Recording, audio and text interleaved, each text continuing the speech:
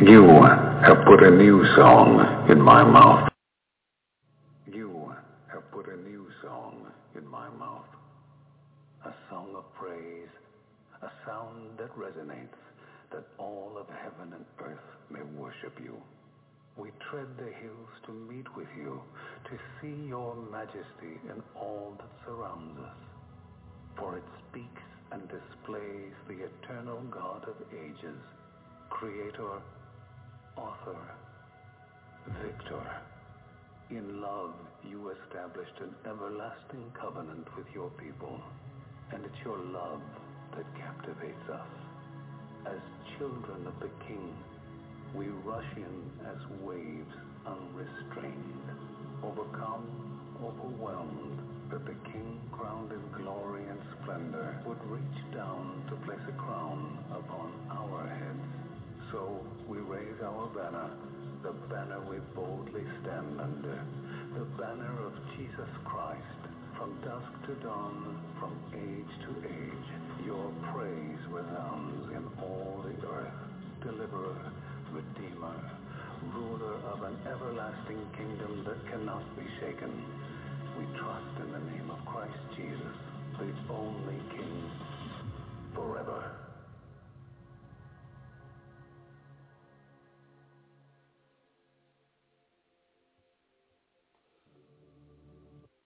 Welcome to Zion's Redemption Radio. This is Fundamentally Mormon. I'm your host, Mark Lichtenwalter. The guest call-in number is 917-889-8827. That's 917-889-8827. You can find this at blogtalkradio.com/fundamentallymormon. And the text will also be posted on my Facebook wall at facebook.com/LAZURUS1977. You can also find the text and the audio to this radio program on iTunes at Fundamentally Mormon and in the different Facebook groups that I am an admin of. Some of those groups are LDS Last Days Prophecy and Gospel Discussions, LDS Gospel Mysteries, Latter-day Unity, and others. You can find the pages that I admin also on my Facebook wall. And if you enjoy this program, please friend request me or follow me and make me one of your close friends. We try to put out as many episodes as can during the week. But I'm thankful for you to be here today. Let's get right into the reading today. We are going to be reading out of Ogden Kraut's books. You can find his books for free to read online at ogdenkraut.com. That's OGDENKRAUT.com. That's OGDENKRAUT.com.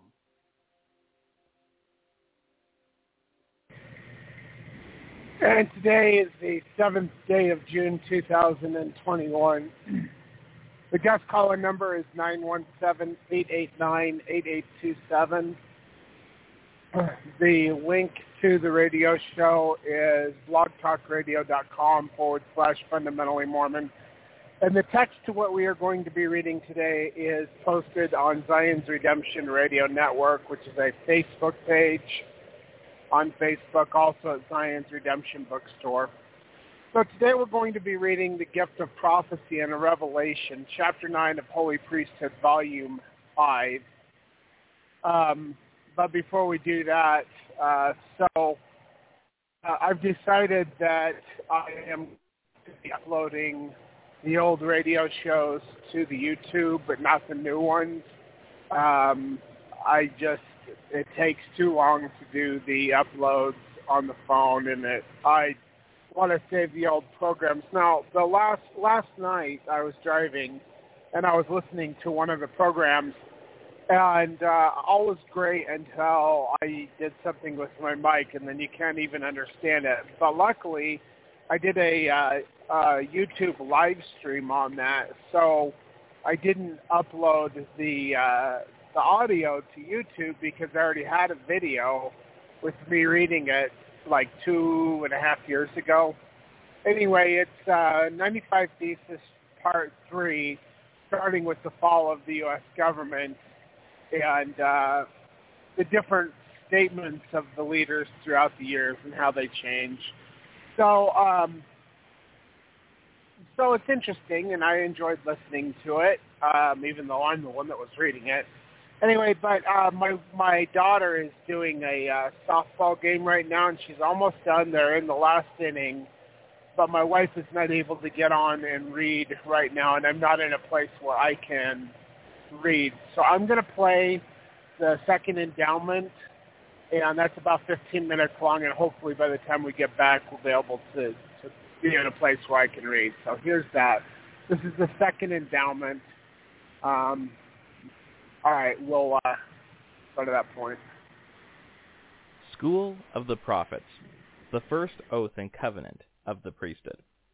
All those who enter into the school of the prophets or the Relief Society shall have taken the oath and covenant of the priesthood upon them, which oath is done by raising both hands to the square and saying, O Father, unto thee I pledge my oath. Thy kingdom come, thy will be done, on earth as it is in heaven. I will do all in my power to bring thy kingdom upon the earth. I covenant with thee that I will take thee as my law, and I will obey thy revelations unto me, whether they be revelations given to me or to another, but which are confirmed to me. It is the same. I know that ye cannot fail, and that I must obey the law upon which any blessing is predicated to get the good of that blessing. Even so, Amen. Brothers and sisters, welcome to the school of the sons and daughters of the gods, even the school of magi and of prophets and of seers, and of priests and priestesses, kings and queens. I am the teacher that hath been appointed for this school, and I am standing in my place at the head of the circle, for there shall be established a circle with a triangle in the middle. The teacher and priest at the head of the circle is Elijah. The king upon the right side is called Messiah, and the magi upon the left is called Elias. You have come unto the house of the Lord to receive your second endowment.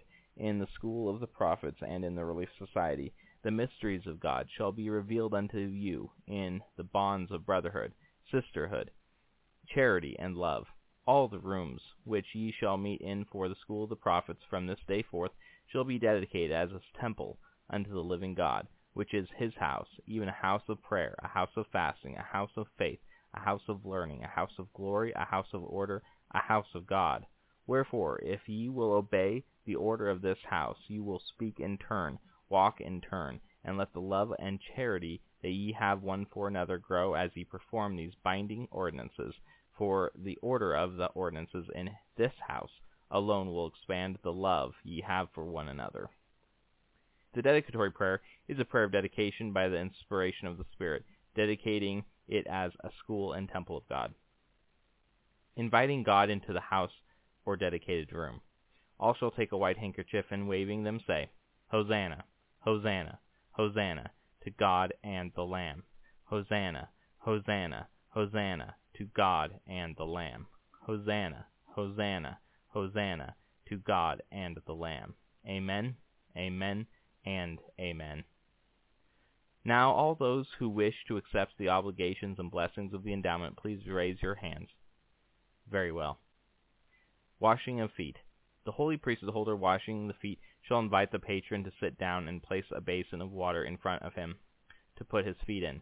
The holy priesthood holder will then take off his garments and set them nearby, and gird himself with a long towel like a temple robe over one shoulder. He will then kneel down and begin the washing of the feet, saying, Brother, by the authority of the priesthood, after the order of the Son of God, I wash your feet, preparatory to receiving your second anointing in the house of the Lord, that you may rule and reign in the house of Israel, or Adam, forever. And at this time wash you clean, every whit, that you are now clean from the blood and sins of this generation. I wash you clean of the blood and sins of this generation, and again I wash you clean of the blood and sins of this generation, that you may be called up and come forth in the morning of the first resurrection, and be clean without spot at the judgment bar of God. For you have done your part to warn the people of this generation, ridding your garments of their blood. Wherefore I declare by the authority of the holy priesthood that you are clean, and that your sins are forgiven if ye have repented. And I do this in the name of the Father, and of the Son, and of the Holy Ghost. Amen. This does not need to be the exact wording, but this is an example of the washing of feet. Salute. Now behold, mine son, after this has been done, he shall be accepted into the school by raising both hands high in the salute, and the priest shall also raise his hands high in the salute, and the priest shall say, Art thou a brother or brethren? I salute you in the name of the Lord Jesus Christ, in token or remembrance of the everlasting covenant, in which covenant I receive you to fellowship in a determination that is fixed, immovable, and unchangeable, to be your friend and brother through the grace of God in the bonds of love, to walk in all the commandments of God, blameless, in thanksgiving, forever and ever. Amen. And he that is found unworthy of this salutation shall not have place among you, for ye shall not suffer that mine house shall be polluted by him. And he that cometh in and is faithful before me, and is a brother, or if they be brethren, they shall salute the president or teacher with uplifted hands to heaven, with this same prayer and covenant, or by saying, Amen, in token of the same. For behold, these words I gave to Joseph Smith, and they have not been abrogated. This shall be done in every session of the School of the Prophets and the Relief Society. Healing and blessing. Sisters are to give each other blessings of healing and comfort by the laying on of hands in the Relief Society. Brethren are to do the same when they are moved upon to do so. Brethren and sisters may also bless and dedicate handkerchiefs to assist in the healing of the sick, as well as blessing and dedicating other objects for purposes of power in the priesthood. Objects which are for protection and not for healing should be blessed with a rod or wand. Being married to Christ. Do you have faith that Jesus is the Christ? Yes. Then confess his name and covenant to never deny him as a testimony to the world. The initiate's own words. Then, thus saith the Lord to my messenger, Verily, verily, I say unto you, my son, I give unto you a commandment, declaring unto you that they who receive you receive me, and if they receive me, they receive him that sent you, to salute them with my salutation in remembrance of my everlasting covenant, which I have received you to fellowship. May they receive you also as you receive them, that they may be clean from the blood of this generation, and be received by the washing of the feet. For unto this end was the ordinance of washing of feet instituted, being bound together in the bonds of brotherly love, and sealed together by the covenant of life and peace, which covenant abideth forever with the celestial saints. Or in other words, the married to Christ. And he that continueth not in this covenant shall not have place among you, for ye shall not suffer my house to be polluted by them, saith the Lord. Amen. Amen. All those in the school shall then either wash one another's feet, or give the holy kiss in token of the same. And they shall say to one another, Do you receive me to be your friend and brother? Are you willing to salute me in the name of the Lord Jesus Christ in token or remembrance of the everlasting covenant, in which you receive me to fellowship, in a determination that is fixed, immutable, and unchangeable, to be your friend and brother, through the grace of God in the bonds of love, to walk in their commandments of God, blameless in thanksgiving forever and ever? Amen. Amen. Are you willing to show to the world that you are clean from the blood of this generation? Do you covenant with me in the name of the Lord Jesus Christ, and in the presence of these witnesses, that you will love your companions in life as Christ loves the church, that you will cherish each other, comfort each other, forsaking all others who are not in the holy order, so long as you live? Yes. Having authority, I seal thee, brother, unto the anointed gods, even Christ, both male and female, and seal thee unto myself, as mine own son, in the first household of Jesus Christ, in the name of the Father, and of the Son, and of the Holy Ghost. Amen. Amen. Now men may be sealed to their wives in the second sealing, by taking them by the hand and saying, Art thou my sister? I salute you in the name of the Lord Jesus Christ, in token or remembrance of the everlasting covenant, in which I covenant to receive you to fellowship in a determination which is fixed, immovable, and unchangeable, to be your friend and brother, through the grace of God in the bonds of love, to walk in all the commandments of God, blameless in thanksgiving, forever and ever. Amen. Amen.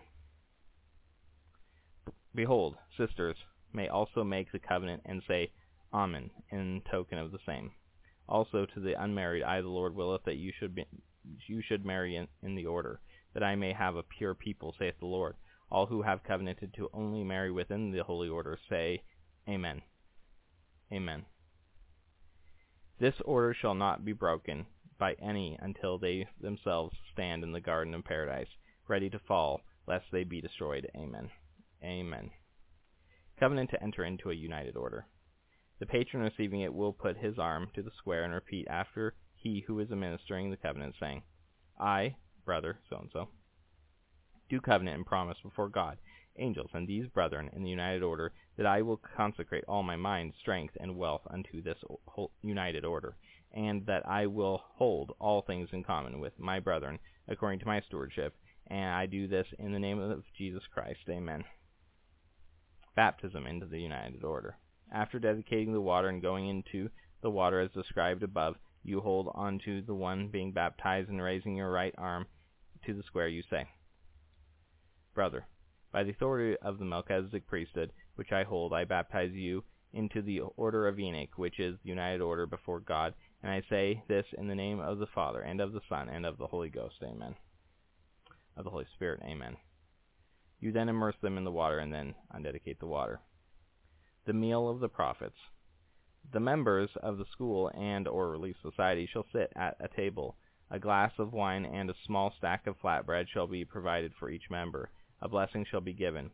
O Father, which art in heaven, by the authority of the priesthood, after the order of the Son, we bless this bread to all the souls which shall partake of it, that they may do it in fellowship and brotherhood, being knit in one through the love of Christ, which is charity. In the name of Jesus Christ. Amen.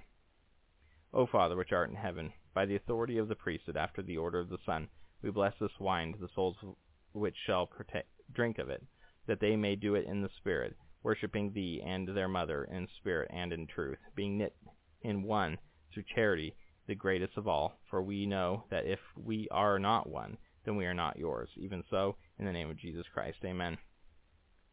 The washing with alcohol. When only men are present, then there can be a washing with a cloth and alcohol. Brother, having authority, I wash your body clean, that it may be healthy, strong, and full of virtue and power. I wash your sins away with charity, making your garments white, even making thee clean every whit of the blood and sins of this generation. I do this in the name of the Father, and of the Son, and of the Holy Ghost. Amen. Amen. The provisional anointing. Brother, by the authority of the priesthood, after the order of the Son, and in the name of Jesus Christ, I pour this holy consecrated oil upon thy head, and give unto you a holy anointing. I anoint and ordain thee a king and a priest of the Most High God, to rule and reign in the house of Israel forever. Predicated upon this anointing being sealed, I give thee power to bind on earth, and have it bound in heaven. And whomsoever thou shalt loose on earth shall be loosed in heaven. And whomsoever thou shalt curse shall be cursed, and whomsoever thou shalt bless shall be blessed. But remember that these things must be done in accordance with those things which have been done before the foundations of the world. I bless thee that ye shall come forth in the first and holy resurrection, and I even ordain you to be one of the sons of Amen. I bless thy head and mind, that you may receive revelations in carrying on the work. I bless thy eyes, that ye may see visions and the eternal worlds. I bless thy nose, that ye may smell the sweet smells of the eternal worlds. I bless thy mouth, that ye may speak truth.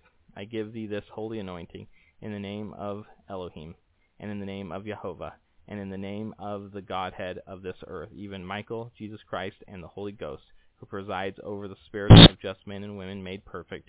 Amen. Patriarchal blessing. Brother, by the authority of the patriarchal priesthood, and the priesthood after the order of the Son, I lay my hands upon your head and give you a patriarchal blessing in the school of the prophets. Then you shall give the blessing by the Spirit, and do it in the name of Jesus Christ. Amen. The council of the prophets. The keys of the holy kiss shall be given. The first or Aaronic sign of the holy kiss is made by embracing and kissing the right cheek, and then the left, and then the right again, and saying, Peace be upon you. The second or Melchizedek sign of the holy kiss is made by embracing and kissing the right cheek, and then the left cheek, and then the forehead, and saying, Peace be upon you. The third or patriarchal sign of the holy kiss is to kiss upon the lips and saying, God be with you. The first holy kiss is for brethren and sisters in the priesthood and siblings. The second holy kiss is for parent and child in the priesthood or familial bonds. The third holy kiss is for eternal mates or fellow eternal members of the holy order of the opposite gender that you love or are attracted to and feel close enough to, sufficient to merit this kiss. If the motion of this holy kiss is not reciprocated, then continue with the first in all charity and love. Let all receive it. Let all who are present give the appropriate holy kiss to those sitting upon their right hand and upon their left, and saying unto them, Peace be upon you, or God be with you, or Shalom in token of the same. That will do. Now the members of the school or the Relief Society shall return to the circle and a rod presented. Brothers and sisters, this rod is the rod of the word of God, and whoever shall hold the rod hath the right to speak, and all others must be silent until the possessor of the rod hath finished speaking. If you desire to speak, you should put your right foot forward until he who possesses the rod shall give thee the rod. Now if he shall continue to speak long enough after that it seemeth he is ignoring a brother or a sister, or a mother or a father, or a son or a daughter in the Lord, then all shall put their feet out also. He shall then repent himself of speaking and give the rod away. The rod is the word of and law of God, and that which is confirmed by the members, having felt the Spirit, shall be considered Scripture. Members shall confirm a saying by raising both hands above their head and repeating it, and then saying Amen, after it hath been proposed for a vote. Behold, brethren, now that we are one, let the mysteries be opened up unto us.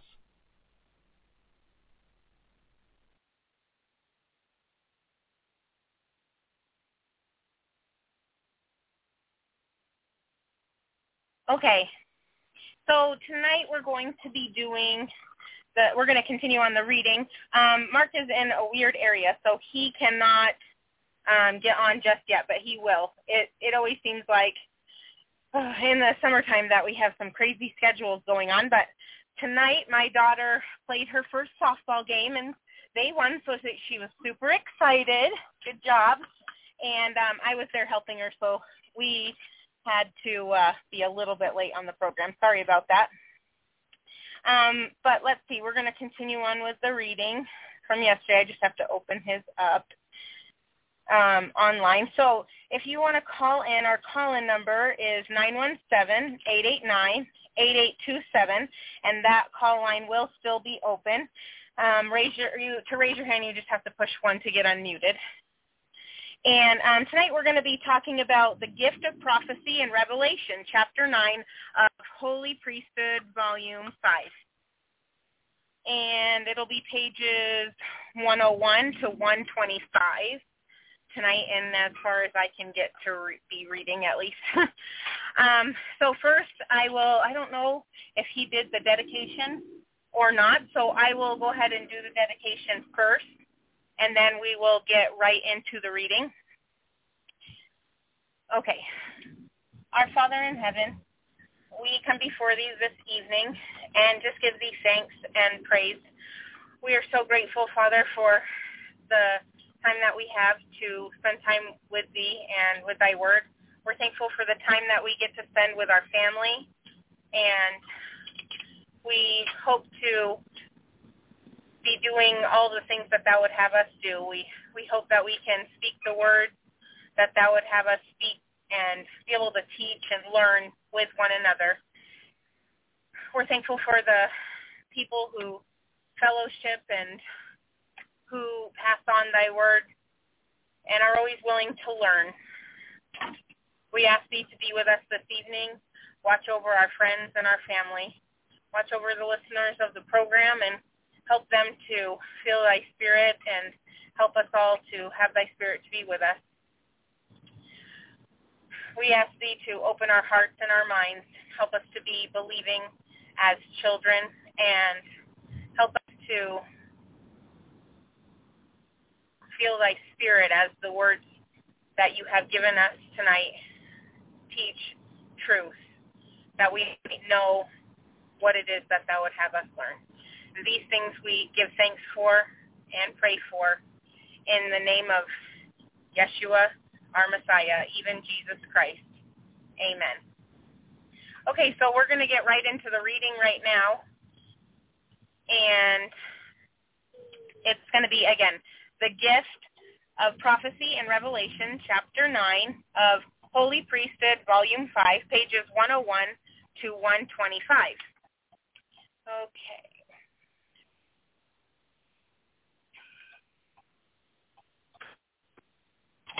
Sorry, I'm just going to find a place so that way I can just read it. Okay. Now it was the custom among all the Nephites to appoint for their chief captain someone that had the spirit of revelation and also prophecy.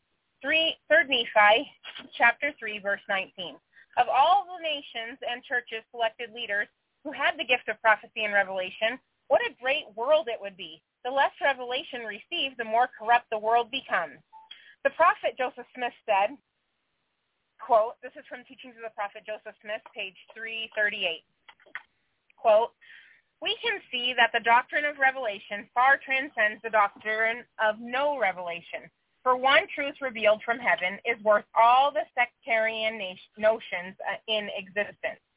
Again, that's Teachings of the Prophet Joseph Smith, page 338. When a prophet says, thus saith the Lord, people can have a great deal of trust and confidence in that prophet. We never suffered ourselves to go into any important measure without asking Brother Joseph to inquire of the Lord in relation to it. Such was our confidence in him as a prophet, that when he said, thus saith the Lord, we were confident it would be as such, or as he said. And the more we tried it, the more confidence we had, for we never found his word to fail in a single instance. That is from Alexander McCrae, Deseret News, Volume 1, 1854. Now we're on page 102. Joseph said, thus saith the Lord, almost every day of his life in laying the foundation of this work. That's from Joseph Fielding Smith, Journal of Discourse, Volume 3, page 225. In this regard, William McClellan, related an interesting account of how Joseph Smith received revelations. I, William McClellan, as scribe, have written D&C revelations from the mouth of both the revelators, Joseph Smith and David Whitmer, and I have been present many times when others wrote for Joseph. Therefore, I speak as one having experience. The scribe seats himself at a desk or table with ink, pen, and paper. The subject of inquiry being understood, the prophet and revelator inquires of God. He spiritually sees, hears, and feels, and then speaks as he is moved upon by the Holy Ghost. The thus saith the Lord sentence after sentence, and wait for his amanuenses. Sorry, I haven't seen that before.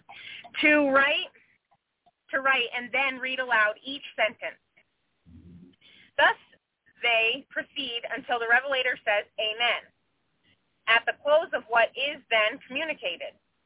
I have known both those men mentioned above to seat themselves and, without premonition, to thus deliver in broken sentences some of the most sublime pieces of composition which I ever perused in any book. That comes from Ensign of Liberty.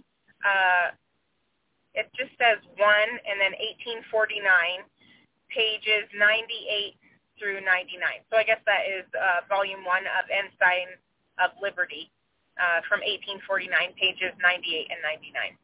The prophet Amos said, surely the Lord God will do nothing but he revealeth his secret unto his servants the prophets. That's Amos chapter 3, verse 7. This is another way of saying, if we are not getting revelation, the Lord is doing nothing with us. So, has revelation ceased? That's a great question. John A. Widtsoe explained the reason why revelation ceases to be given. This comes from Evidences and Reconciliations from Widtsoe, page 258. Revelation may be received in various ways, but it always presupposes that the revelator has so lived and conducted himself as to be in tune or harmony with the divine spirit of revelation, the spirit of truth, and therefore capable of receiving divine messages. End quote. Again, that's from Evidences and Reconciliations of Widtsoe, page 258. And now we're on page 103. And I was just going to say, that is a really good reminder for those of us who are trying to get revelation or want to. It has to gate back and forth with God. So you're talking with him and you're asking him questions, and you have to be open and ready to receive revelation and act upon the revelation that is given. So they were there and ready with their pen and ink, and they were ready to write the revelation down, and then asking the questions and being moved on by the Spirit as to what revelation was given. So I know that revelation can be given many different ways. I've gotten revelation where it was visions, which is a little bit different kind of revelation, but also revelation where it's spoken to you. You can hear an audible voice. And then also revelation where you might be, like my husband, he'll be driving down the road, and then all of a sudden he will just get revelation. He's gotten that where he had to pull over and write stuff down. Also, I've been on the phone with him, I think a couple of times, where he's asked me, can you please write this down, and then I will scribe for him because he's obviously driving. So there's several ways to do that, to be able to receive revelation, and I feel like it's probably hard to get it if you're not trying. So it's probably like every other muscle. You just have to exercise it in order to be able to practice it and make it a little bit easier. So, okay.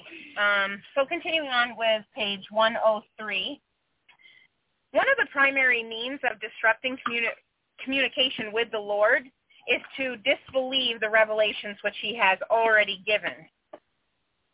So when you're getting revelation, you need to be all believing and helping. And then even once you do get revelation, you can go back and check it. You can pray to God and ask him about it and make sure that's what it is that you are hearing. That's what he should be, or what you should be receiving. Brigham Young said, I told the people that if they would not believe the revelations that God had given, he would suffer the devil to give revelations that they, priests and people, would follow after. Have I seen this fulfilled? I have. I told the people that as true as God lives, if they would not have truth, they would have error sent unto them, and they would believe it. That's, end quote, Deseret News, June 18th, 1873. Prophets and revelators have a checkerboard appearances throughout the history of the world. There have been only a few prophets in comparison to the massive numbers of people, yet they have held the power to warn, guide, or bring destruction upon the disobedient. The Bible is an excellent record of that mighty force. The scholars of Zondervan Encyclopedia of the Bible express the importance of continuous or progressive revelation. In the following statement, this is from volume 4, page 895 of Zondervan Encyclopedia of the Bible. Quote, realization of the principle of progressive revelation. The Bible is not simply a book of rules or of theological propositions. It sets forth the way in which God presented his truth to human beings. Little by little, he revealed great and important truths as he led people into the understanding of what he desired them to know.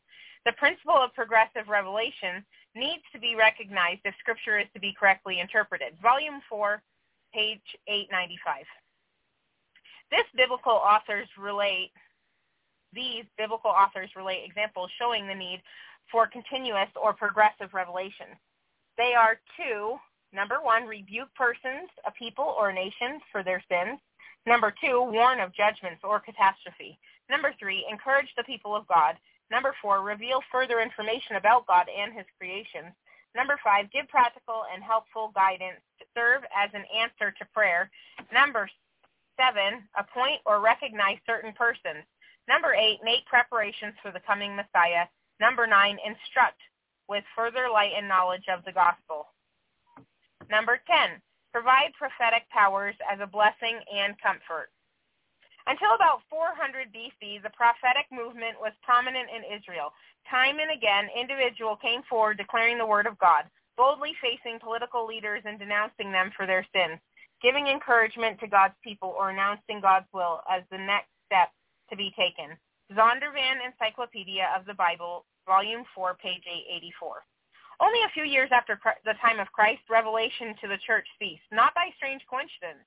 Revelation also ceased to be given to the LDS church shortly after the Restoration. When people refuse to believe in revelations of the Lord, he refuses to give them any more. There are many reasons for revelation to be given, but only one for it to cease. The prophet Joseph explained in Teachings of the Prophet Joseph Smith, page 270, quote, because faith is wanting, the fruits are. Because faith is wanting, the fruits are. No man since the world has faith without having something along with it. The ancients quenched the violence of fire, escaped the edge of the sword. Women received their dead, etc. By faith the worlds were made.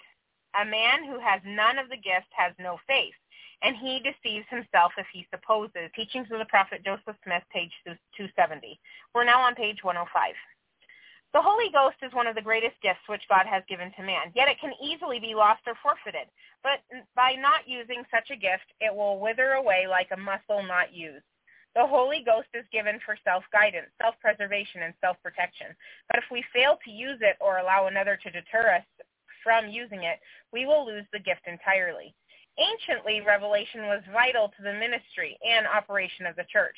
Many Book of Mormon prophets spoke by the gift and power of revelation, i.e., notwithstanding the many revelations and the many things which I had seen concerning these things, for I truly had heard the voice of the Lord, speaking unto me in every word. It says in very word, from time to time. That's Jacob chapter 7, verse 5. And this is Alma 8:24. I have been called to preach the word of God among all this people, according to the spirit of revelation and prophecy. Again, Alma 8:24. And this is Helaman 11:23. Nephi and Lehi and many of their brethren who knew concerning the true points of doctrine, having many revelations daily, therefore they did preach it unto the people. That's Helaman chapter 11, verse 23. And this last quote is from 3 Nephi chapter 7, verse 15. And it came to pass that Nephi, having been visited by angels and also the voice of the Lord, therefore having seen angels and being eyewitness, and having had power given unto him. Quote, and that's 3 Nephi chapter 7, verse 15. Today we should be aware of men who are led by their own learning and wisdom, and who have disregarded the principle of revelation, assuming that whatever they decide must be inspired of the Holy Ghost. That is bad enough, but when other people begin to believe in him, then it becomes a double transgression. When a leader assumes he is a revelator and the people who assume he is, then it becomes a fraud, like the story of the emperor and his invisible new clothes.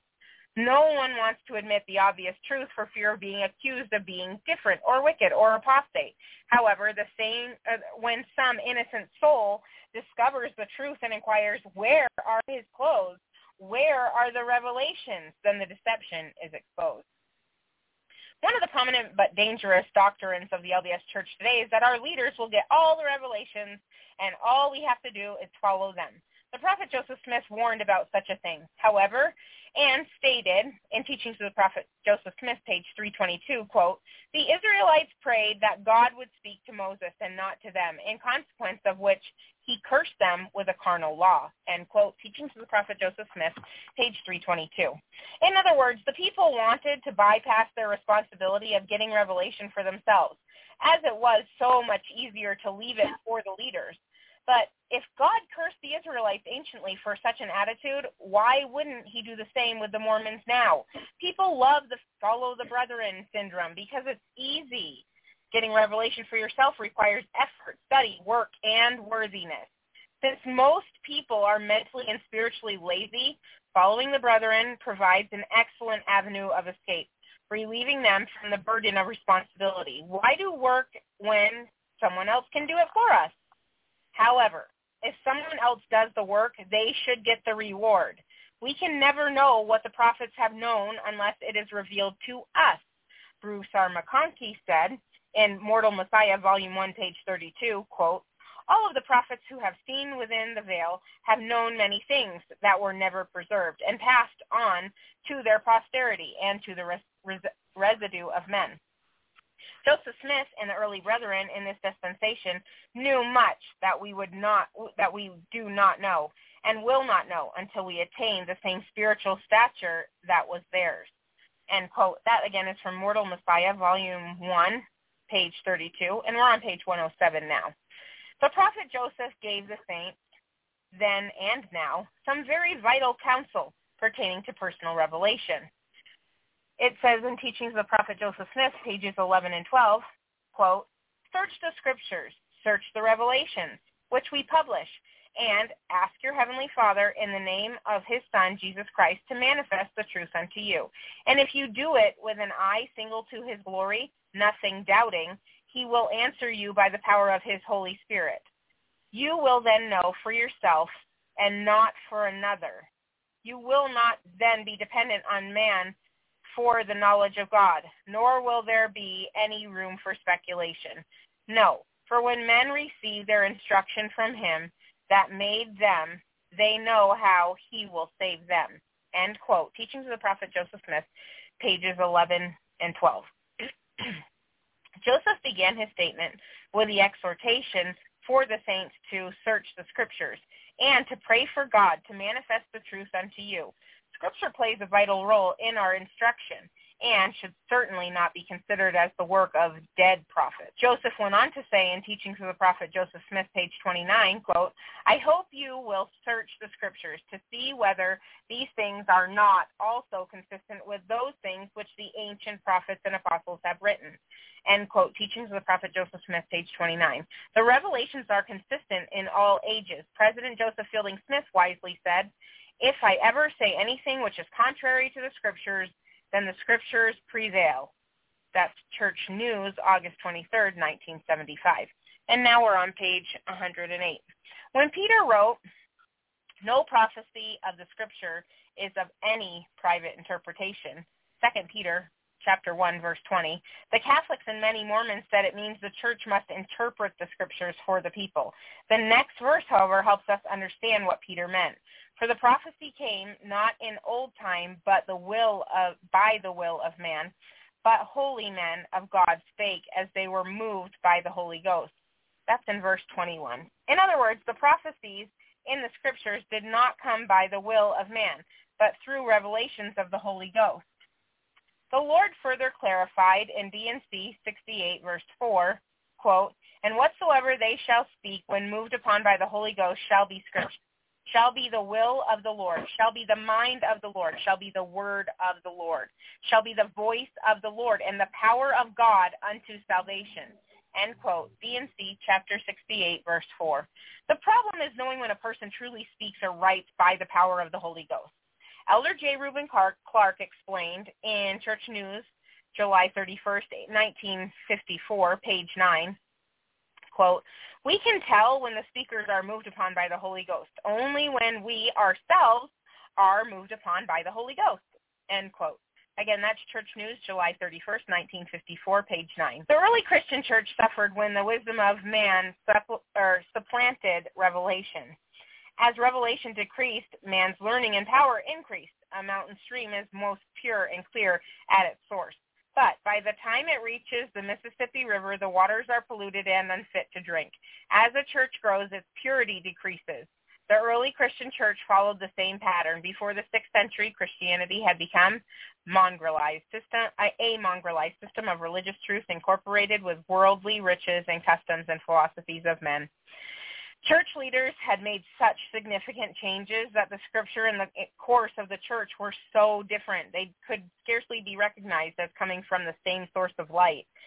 As a case in point, Reverend Wiley described in History of Protestantism, chapter 1, verse 5, quote, "An Archbishop of Mainz, lighting upon a Bible and looking into it, expressed himself thus: 'Of a truth I do not know what book this is, but I perceive everything in it is against us.'" End quote. Again, History of Protestantism, Volume 1, page 5. When revelation was no longer present in the early Christian church, the leaders tried to keep the Scriptures away from the members, or at least discourage the reading of them. Emphasis was placed on the need to follow only the leading brethren of the church. There are certain similarities to this condition in our present LDS church. as many of the early writings become more and more inaccessible and are labeled as incorrect by the current leaders. Generally speaking, there are two major areas of revelation from the Lord.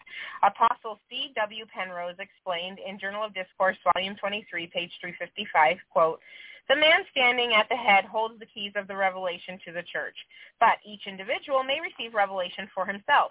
If he has the gift of the Holy Ghost and the Spirit by which God reveals through the head, is the same Spirit by which he reveals to the individual for his own benefit," end quote. Journal of Discourse, Volume 23, page 355. Thus, the two classes or divisions of revelation from God are, number one, to individuals for the personal benefit, and, number two, to church leaders for the benefit of the church in general. The prophet Joseph Smith explained how important individual revelation is.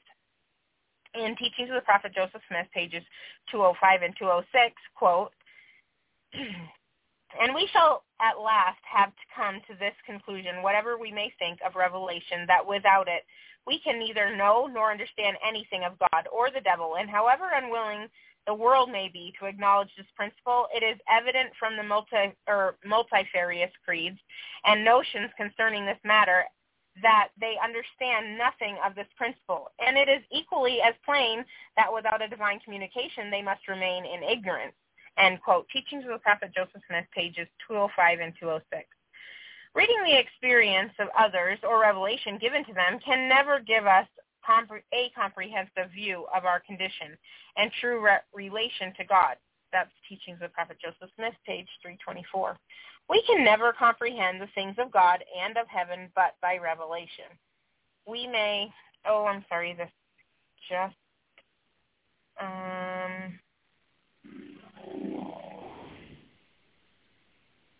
it just glitched on me, so now I have to get back into it. I'm sorry.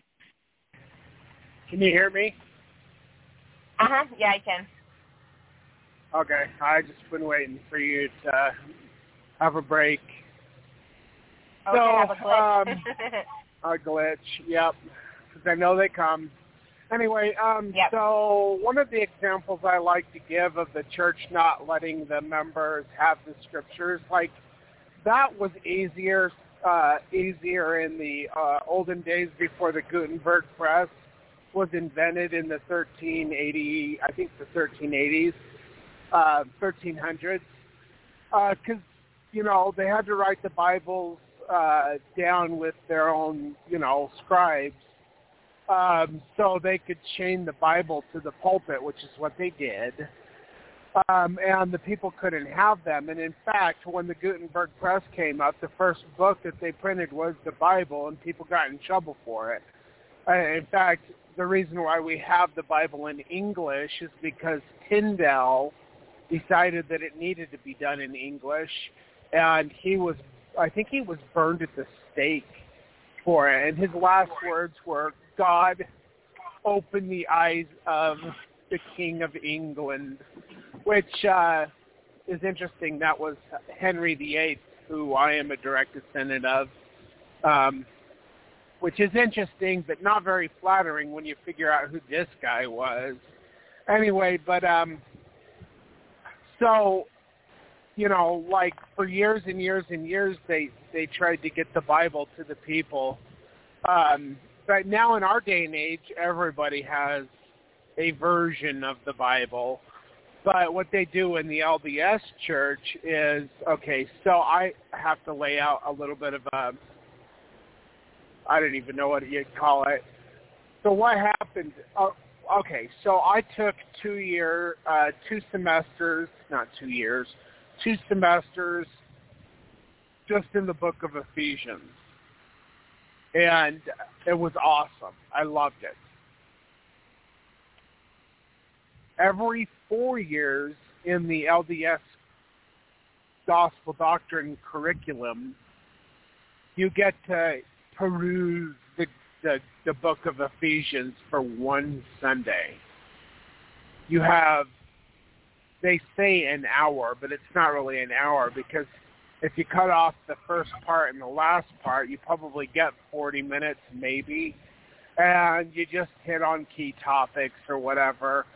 But like in the Doctrine and Covenants, when they do that, like they might go over some section and you'll be like, well, what about this? And you want to talk about that. But in the Gospel Doctrine Manual, it says stick to the script. Stick to what we tell you can talk about. And in doing this, they basically cause the members who are not studying the scriptures on their own and not studying for the lessons to be restricted in their thoughts, knowledge, and understanding, and to be able to talk about these things one with another. And if you do a personal study group, I've heard of many people being excommunicated for having their own personal study groups. So you're not even allowed to talk about it with other people who are of like mind. You know, and in this way, through the correlation department, they can control the thoughts, actions, and ideas of the members of the church, which is, let's see, that goes against free agency, because they don't want you to apostatize, but anybody who finds out the truth is going to apostatize, because the church is already in apostasy. And, like, I have people tell me, oh, you're an apostate. Well, am I really? Am I really? Because if I am going with the truth and the church is in apostasy and I'm restoring truth, which is what God has commanded me to do, then am I really the apostate, or is it the church itself? So, and yes, I have been sent by God. He has told me to do these things, and to be a bold witness to him. And I do those things, and I'm cut off for it. So, anyway, and Satan wants to make sure that, that people don't listen to me, so people have the thought in their head, oh, don't listen to him, and they just listen to that, instead of, hearing what I have to say and then going to God and getting revelation on their own. So one other topic before we go back to Kim's readings. So the other day I was explaining a vision that God gave me about who Lucifer was, who God is, who I am, how I was chosen, the war in heaven, the rebellion of Lucifer before he became Satan, and others of they who were mighty and strong who fell with him. And then God went among the noble and great ones to choose people from among them to fill the vacancy in the quorum of the mighty and strong ones. And then he chose me to fill the place that Lucifer rebelled from. And I was explaining these things, and one of the people that I really like, Dwayne Hafen, I respect him, but he was trying to tell me, you need to go back and look at what the meaning of the word is in Hebrew, which I have. It's Hillel, or Hillel. Anyway, Lucifer is the Latin version of the same thing in Hebrew, and they both mean the same thing, the bearer of light and truth, which is the true meaning and title of God the Witness or the Holy Ghost. But he was trying to tell me I need to go back into, to study these things out that are blah, blah, blah. And I was like, I respect him, and I didn't tell him this. I do respect you, but I can learn all of that stuff, but how do you know that those things weren't already corrupted by the time, whatever, somebody said something in the 1400s or whenever it was said? I get my truth from God. When I study history and I study the etymology of words, I find it all interesting, and I love doing that, but then I take it to God and I get truth from him, because his interpretation and definition of words is the only interpretation and definition of words that I'm interested in. I like to find out about, what other people have said, but and scripture without revelation, personal Can you revelation say that again, and 'cause confirmation. I'm sorry. Can you just say that one more time? It did break up at that last thing that you just said. I'm sorry. Oh, I was just saying that other people are no authority. The only authority that we should go to is the authority, not of even the scriptures have no authority without revelation and confirmation of the truth by the Holy Spirit.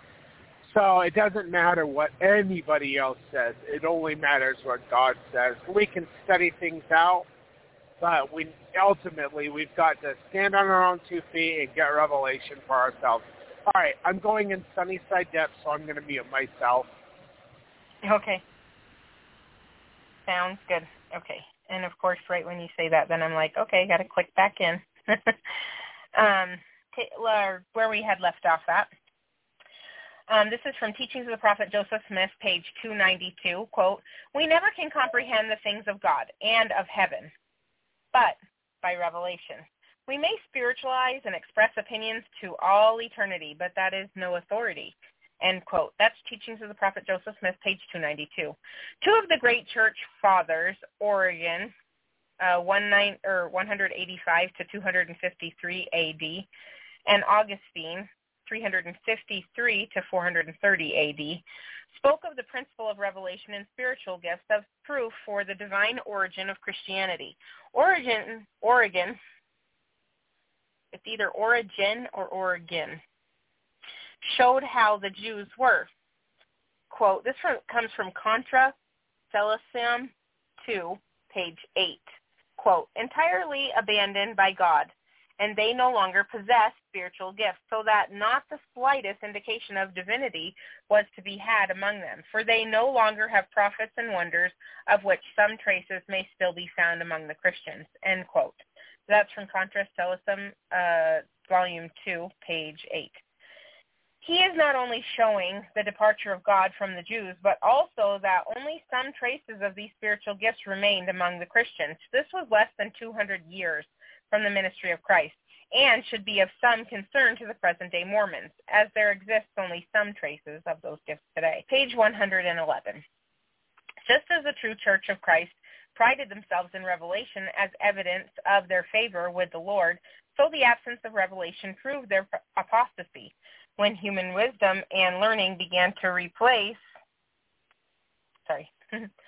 revelations from God, changes were made in the ordinances, and some of the offices were eliminated. Temporal power supplanted spiritual power. The poor were excluded from the church positions and were replaced by the wealthy. The spiritual church became a business, and humble prophetic men were replaced with professionals. Ecclesiastical laws were substituted with worldly laws. Pride and arrogance became more common than humanity and spirituality, and members were threatened if they did not pledge allegiance to the leaders and their authority.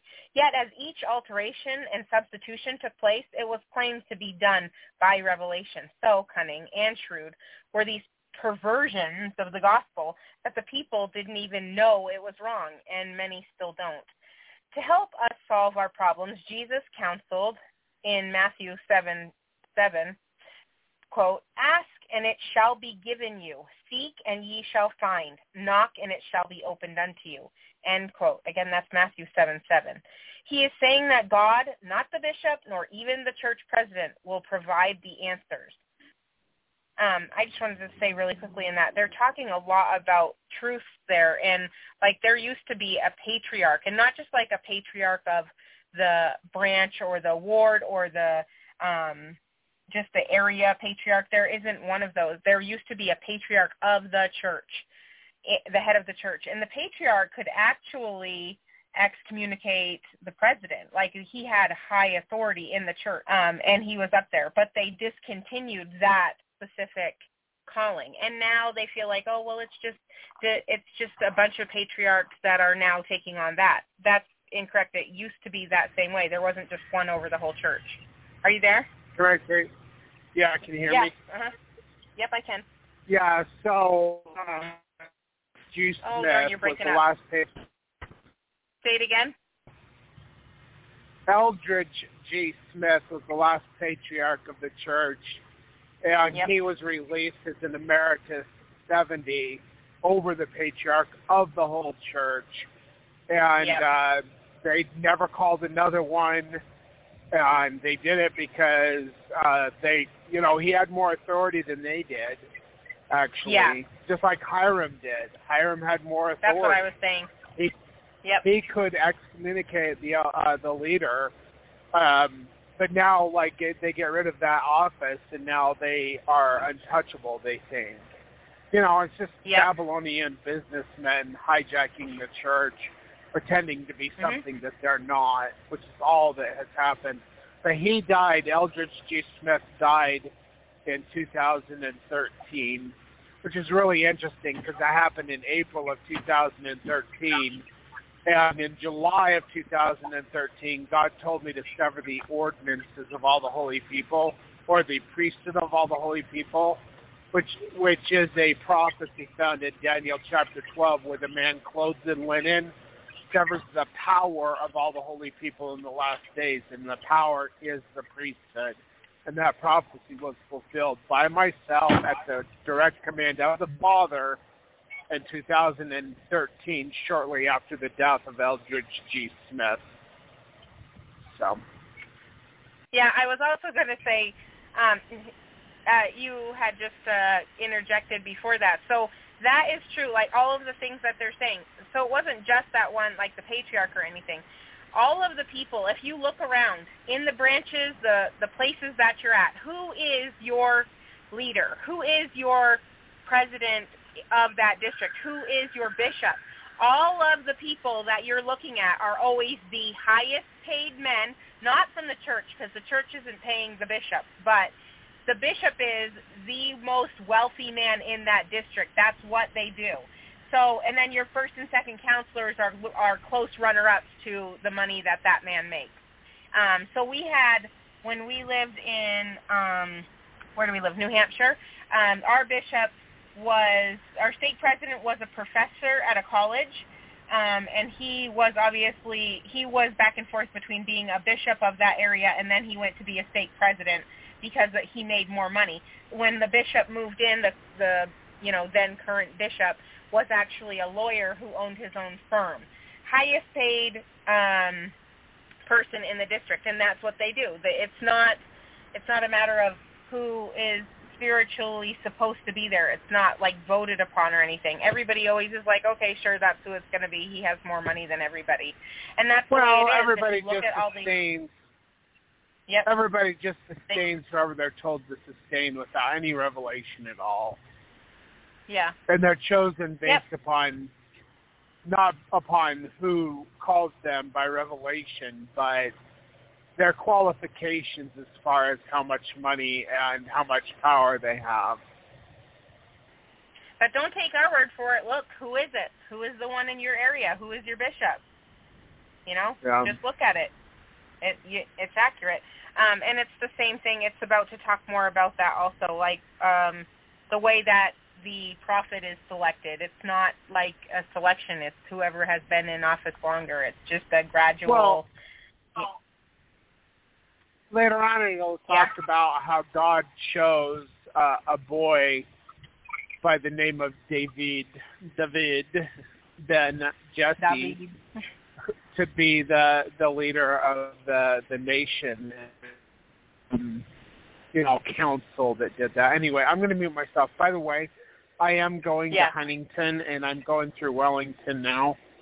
So I've got about 40 minutes left before I have to, before I'll lose service completely. So I'll mute myself. Okay. The Lord clearly outlines some excellent reasons why we should get revelation directly from him, many of which are listed in the first section of the Doctrine and Covenants, which is my favorite place to read. Everybody should go read that. Number 1, that the weak things of the world shall come forth and break down the mighty and strong ones. Number 2, that man should not counsel his fellow man. Number 3, that man should not trust in the arm of flesh.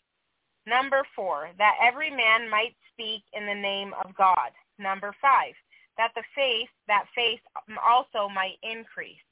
Number 6, that God's everlasting covenant might be established. Number 7, that the fullness of my gospel might be proclaimed by the weak and the simple. Number 8, that these commandments could be given unto his servants in their weakness, after the manner of their language. that they might come to an understanding. Number 9, inasmuch as they erred, it might be made known. Number 10, inasmuch as they sought wisdom, they might be instructed. Number 11, inasmuch as they sinned, they might be chastened, that they might repent. Number 12, inasmuch as they were humble, they might be made strong and blessed from on high. Number 13, that they might receive knowledge from time to time. Number 14, I, the Lord, am willing to make these things known unto all flesh. Number 15, that the prophecies and promises shall all be fulfilled. Number 16, that the Lord shall have power over his saints. See Doctrine and Covenants, Volume 1, Chapter 1, verse 18 through 37. Are you still there? Yeah, go ahead. So can you talk for just a minute? I just forgot something, and I need to get off the phone for 1 second. Sorry. Okay. I am almost to wash plant, and I think it does break up on the wash plant a little bit. But yeah. Okay, just give me 30 seconds. Okay. Okay. Well, Ogden Kraut, basically, all he did was compile a bunch of stuff, you know, and he, as a learned, a scholar by study, realized that there was a lot of, you know, contradictions and stuff between the early leaders of the church and the modern day leaders of his time. And we're talking about 1950s, 60s, 70s, 80s. He actually died, I think he died in 2012, but I can't remember. 2002. But, you know, all he did was compile scriptures. And actually, I know he didn't die in 2002. I think it was 2012 because I believe he was still alive when I first found out about him in 2002. So, hold on, I'm going up wash plant here. I think I'll be fine. I hope that you guys can hear me. But, so I read Ogden Kraut for years and years and years because it was more in-depth stuff than what I was able to get at Deseret Book or anywhere else. Now, when I was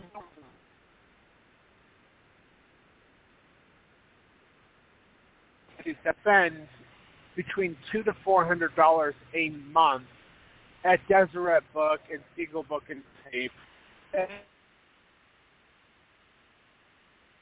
audiobooks, everything that I could get my hands on to just listen to when I was driving or study when I was sitting. And, you know, as a truck driver, you do a lot of sitting and a lot of driving. So, because, you know, you got to wait for loads and the truck breaks down, you got to wait to get the truck fixed, and then you've got the time when you're supposed to be resting and you're not allowed to drive. So I would study as much as I could, but I really enjoyed listening to, or not listening, but reading Ogden Kraut's books because he would bring things up that the LDS Church maybe not be teaching, you know, as fully as they could, or even at all. You know, so for many years I would read these books. And then when I was in college, I was also a truck driver while I was in college. And, Kim, if you can just mute yourself because it's ridiculous. I don't know. Oh, sorry, I didn't know. Okay. Yep. Okay. Anyway, also, in the future, if you could find something else to read the text on besides your phone, that would help you with your glitches. You know what I mean? Oh, anyway, yeah, so that it wouldn't glitch out. Yeah, we were thinking about that. That's why we have those volumes, and I actually read better when it's on paper. Yeah. The only problem with the volume is the font is so small because there's literally thousands of pages. And I know. They tried to fit everything, and then they would make 2 columns. So it's just like, oh my gosh. Anyway, all right, so go ahead and read. I'm going to take a call in the call screening room. Somebody coming up with an 843 area code number and see what kind of question they want, and then I'll be back on as soon as I'm done talking to that individual. So. Okay, absolutely. I'll continue with reading. Okay. The gifts of God cannot be conveyed or given by one man to another, nor can they be received simply by asking. Ordinations do not give them, and they cannot be obtained in a school or by holding some church office. They are God's gifts to men, and he gives them when, where, and to whom he so chooses. Regarding the church president receiving revelation for the governing of the church, when church authorities govern you, it is only pertaining to the work in the church and not to you individually. In fact, an individual should know by personal revelation if his leaders are doing their job. Revelation is a serious obligation for all saints. Wow, that's strong. It's a serious obligation, meaning that we should all be doing that. George Teasdale expressed it well, saying in Collection Discourse Stuy, it says S-T-U-Y, but I don't know if it's supposed to say study, Volume 3, March 19th, 1893, quote, "Now, if we desire to be saved, we must appeal to our Father. This is individual salvation, and every individual has the right to appeal to heaven, has the right to the revelations of the Father, that he may not be led astray, nor be the victim of priestcraft, but that he may obtain that light and intelligence which is promised unto all." That's Collective Discourse, I think study, but it says Stoy, Volume 3, March 19th, 1893.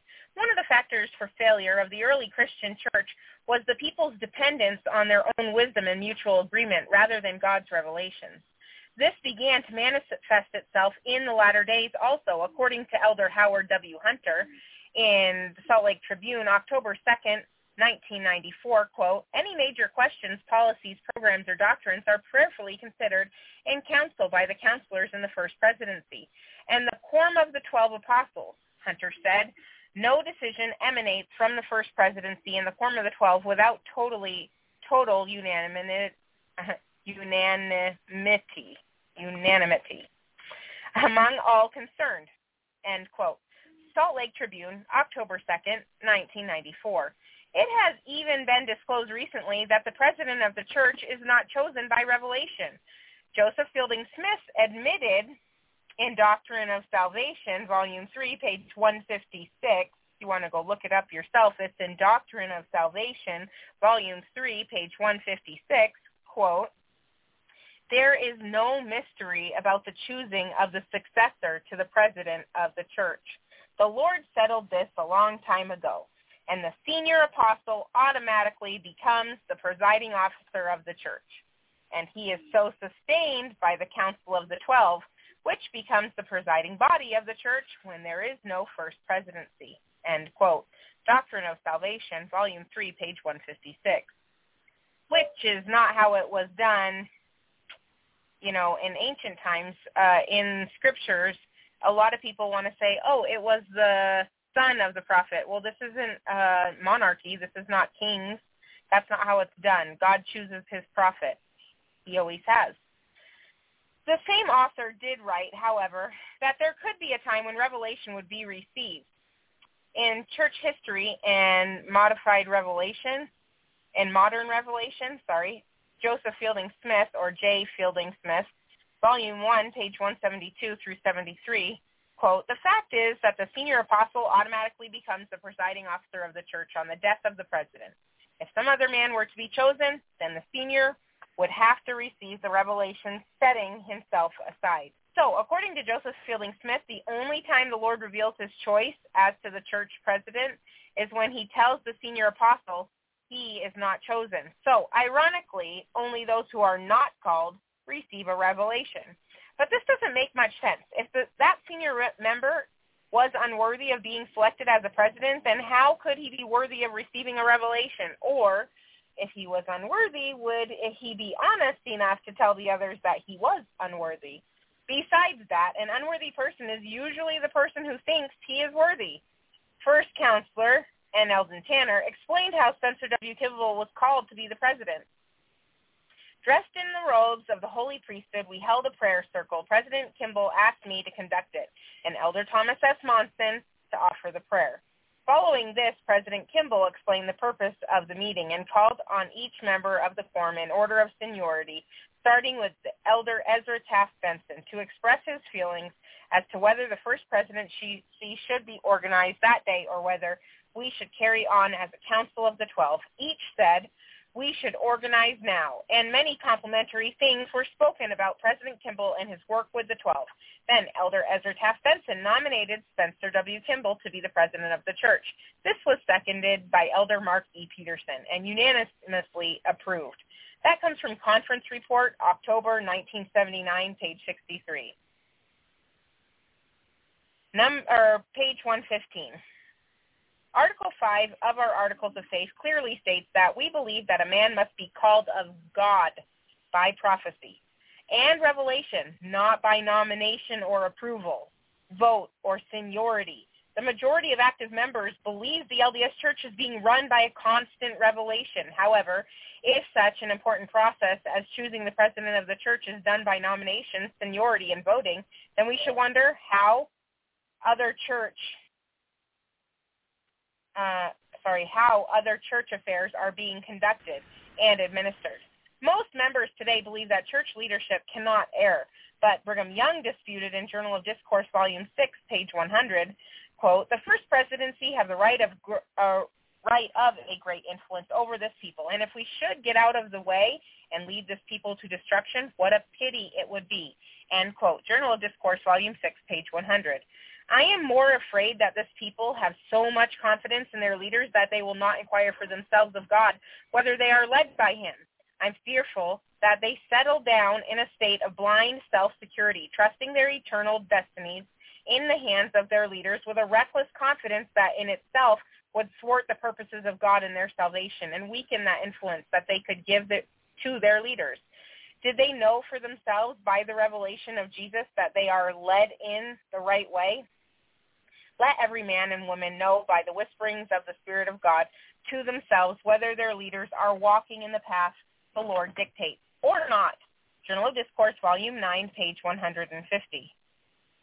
According to the established order of the senior apostle, becoming church president of the Lord should want someone else. He would have to take the lives of all the other apostles to reach the one he wants. In reality, the Lord should dictate his preference by revelation. He may not even want one of the apostles as president, not because they are incapable, but perhaps he is satisfied with their work as missionaries. God chose the shepherd boy, David, to save Israel, and he might want to make a similar choice today rather than a senior apostle. And we're now on page 116. Did you want to say anything? No, as soon as we're done with the reading for tonight, I'm going to bring Zachary from South Carolina on, who's a fundamental Baptist who wants to just talk about some things with us about faith, grace, works, those type of things, theology, fundamental theology, and all of that stuff. So I am going up Hiawatha right now, or not, I'm going past the Hiawatha turnoff. So it'll break up for a little bit. So just go ahead and finish, reading. So you're reading to what page? 125, is it? I can't remember. Ooh, I don't know either. And if I go, then I'll lose my spot. So. Okay, it doesn't matter. It's fine. I'll just I'll put myself back in the box, and we'll just let you read until you're done with the reading for tonight. Okay, sounds good. Right. Since the proper order for selection should be by a revelation from God who should receive this divine communication, it should come through the father of the church, the patriarch, who they got rid of, not by the quorum of the apostles making a unanimous vote of their own selection and approval. The duties of the apostles as traveling counselors in all the world are, number one, to officiate in the name of the Lord, and number two, to build up the church, and three, to regulate all the affairs of the same in all nations. That comes from D&C 107, 23, and 33.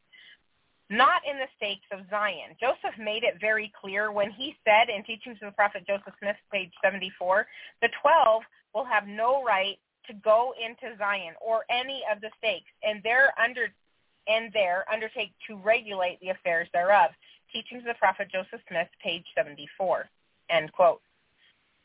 So I know that I said it really quickly, but that's another one of the reasons they got rid of the patriarch. The patriarch was the one who was supposed to be getting the revelation and helping to determine who the next prophet was of God, who God wanted on the throne, like so to speak, how they talk about the authority. But now that they have gotten rid of him, then they've gotten rid of somebody who has authority to do that, who has authority over them. And it now I just wanted to say also, this was a completely different thought, but when I was a little girl and I would listen to state conference and we would be listening to, the conference in April for general conference, it was so awesome to me that I thought I would stare at this, well, I think at the time it was Spencer W. Kimball, I would stare at him on that screen and see, because it was all televised at that time, which was super cool for everybody, right? So I would stare at him on that screen and think, wow, this person has seen God, and he knows because he has seen God face to face, and he goes in to this room and talks to him. And I used to think, that is so amazing, and we need to do that. I need to do that. And I used to have such faith in these leaders because I assumed, like the rest of the church, that these men actually saw God and talked with God. So ever since I was a little girl, along with the songs that you learn in primary of follow the prophet, you would see these or hear these songs, and you would be feeling like, even though it wasn't said out of his mouth, but it was just like this white lie that was always assumed that this man had seen God on a regular basis. And it was what, all parents taught their children. It was what the primary leaders were teaching their children. So you grow up in this cult of people who had these assumptions that were just generally bred into the minds of all of these people. And so that's how we have come to the knowledge that we have today, where we just assume that these men are so great and amazing, and they see God and they talk to God, just like with the apostles. In order to be an apostle of Jesus Christ, then you have to have seen Jesus Christ. You have to have a personal witness testimony of this person, right? Or you're a special witness is what it is, right? So we all assume, yeah, they have a special witness. Do they ever talk about whether or not they've seen him? Yeah, an eyewitness. They call it special witness, but yeah, an eyewitness.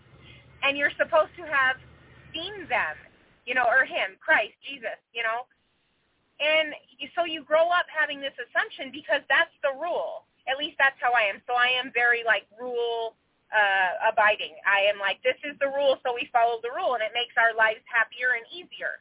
Like when I was praying about, Mark and meeting him, I was praying, I'm doing all these rules. I read in your scriptures, this is what it says. It says, if you do this, then I'll give you this. This is the plan of happiness, and you're going to be happy because you're following all the rules. And I was like, hey, that's great. That's brilliant. And that's what I did. So it's the same thing. We are raised with this assumption of these are the rules, and we should follow all of the rules. Therefore, the leaders are following all the rules, and then we have this assumption that they are greater than us and better than us because they are higher in authority than us, and God sees and talks with them about us. So that's like this huge lie that just is perpetuated over and over, generation through generation. And that's what they're talking about now, like all of these assumptions, all of these, just all of this stuff that is taught since we are little and just embedded into our brains. And it's a poison. It's one of the hardest things when you come out of the church, or when you learn of the flaws, you learn of the lies, you learn of the little things, and it just gets in there and under your skin. So instead of being truthful from the beginning and just saying, okay, this is what happened and this is what, and just being honest about it, they try to cover it up and delete things and get rid of things like the patriarchs and using the people with higher money, more authority, because that's what it is. It was just slowly interweaved into how, the Gentiles do it. And now we're just a Gentile, or they, I don't know. It's just a Gentile church. And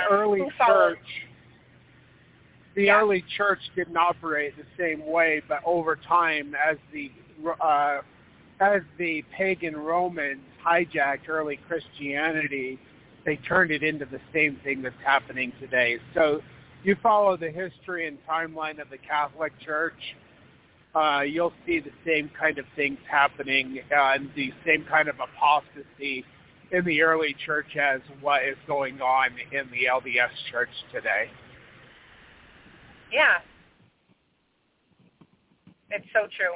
Also, I just really wanted to quickly, since you're on here and you are listening,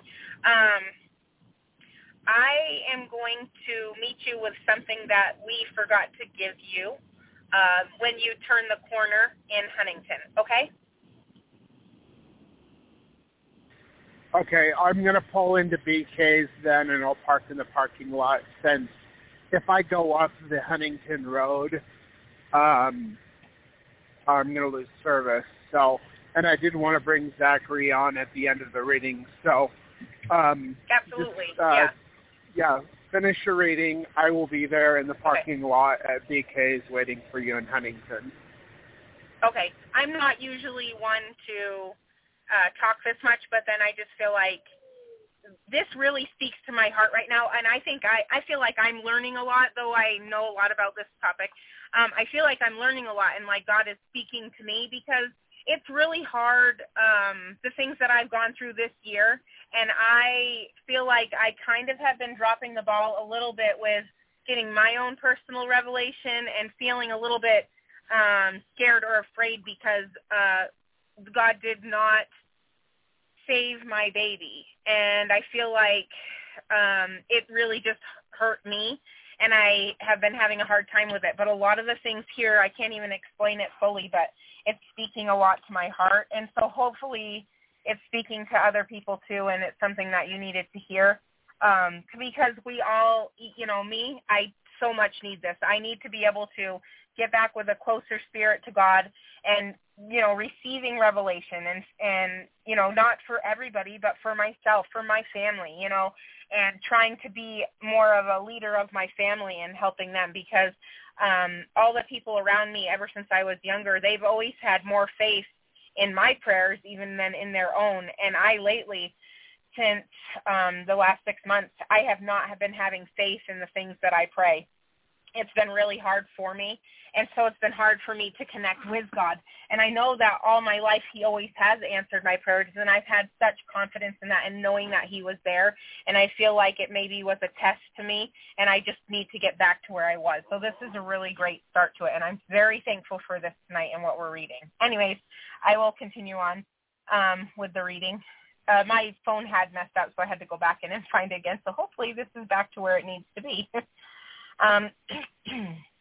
Okay, since the proper order of selection should be by a revelation from God, who should relieve this divine communication? We've read that. It should come through the father of the church, the patriarch, not by the quorum of the apostles, making a unanimous vote of their own selection and approval. The duties of the apostles as traveling counselors in all the world are, number 1, to officiate in the name of the Lord, number 2, to build up the church, and number 3, to regulate all the affairs of the same in all nations. That's from D&C 107, verses 23 and 33.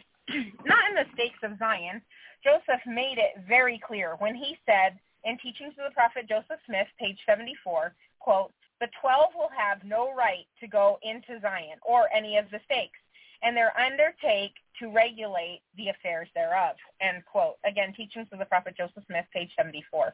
Although it is often admitted that the apostles have had nothing to do with governing the affairs of the stakes of Zion, this has not always been the case. For example, Elder Mark E. Peterson spent much of his time going through the stakes, directing the excommunications of numerous members. Since the apostles are acting in the affairs of the stakes and determining the selection of the presidency of the church, this means they are not following the Lord's counsel. So why should he give them any further revelation when they haven't complied with what was already been given? That is a great question. Why should he give more revelation if we can't even comprehend what it is that we've already been given? If the apostles are making the selection of church presidents, it is similar to a woman getting a revelation to govern her husband. Such a revelation makes it questionable and suspect, regardless of how clear, beautiful, and reasonable it may be. Furthermore, when the apostles released the church patriarch from his duties, it was like several wives putting away their husband as head of the house.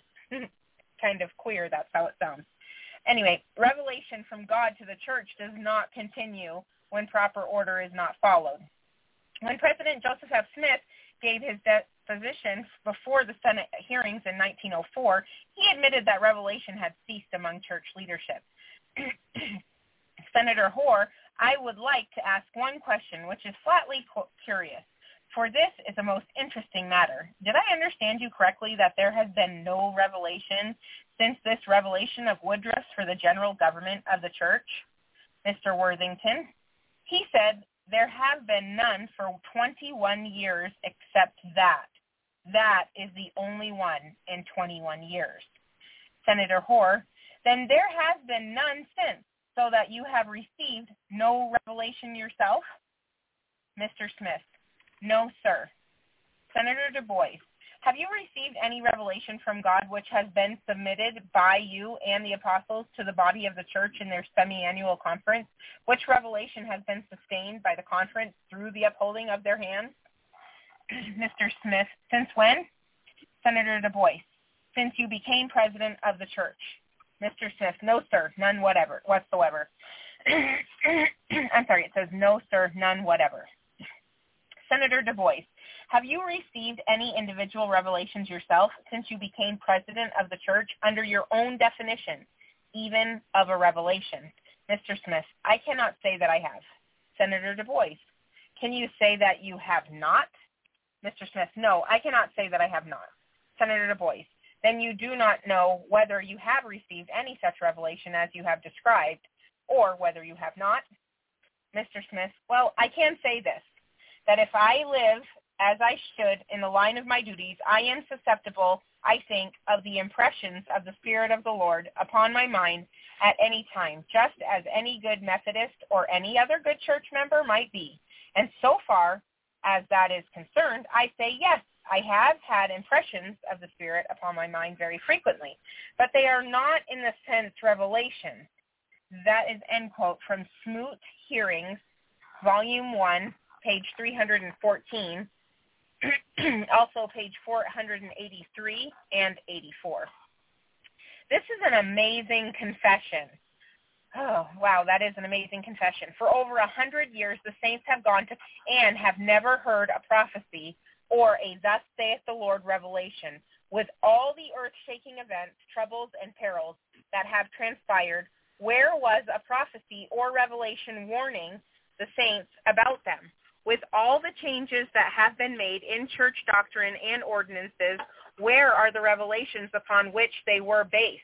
Doesn't it seem strange that for over a century, 15 men have been continuously sustained as prophets, seers, and revelators, but yet they have never published a prophecy or revelation? If men do not have the gift of prophecy and revelation, how important is it to follow them? If they have only impressions of the Spirit, just as any good Methodist, does then there is no more reason to follow them than to follow any good Methodist. Joseph Fielding Smith rationalized that impressions on the soul are greater than visions or seeing the Savior. The question frequently arises, is it necessary for a member of the Council of the 12 to see the Savior in order to be an apostle, it is their privilege to see him if occasion requires. But the Lord has taught that there is a stronger witness than seeing a person or a personage, even if of seeing the Son of God in a vision. Impressions on the soul that come from the Holy Ghost are far more significant than a vision. That comes from Empirical Era, November 1906, page 979. But compare this with Oliver Cowdery's. Oh, Improvement Era. Sorry. Yeah, find a page number. What page are we on? It is page 117, I believe, but it's not. I think that's the last one I went on. So you're on page 117. 119, yeah. In the middle of that personage thing, it was right in the middle of that word. I was like, personage. We only have 20 minutes left on the live streaming portion of the radio program. That's why I'm asking, and I'd like to have time to talk to Zachary. So absolutely, and there still is quite a bit left in here. Yeah, let's do a part two because we have tomorrow. Yeah, we're already 30 minutes over too.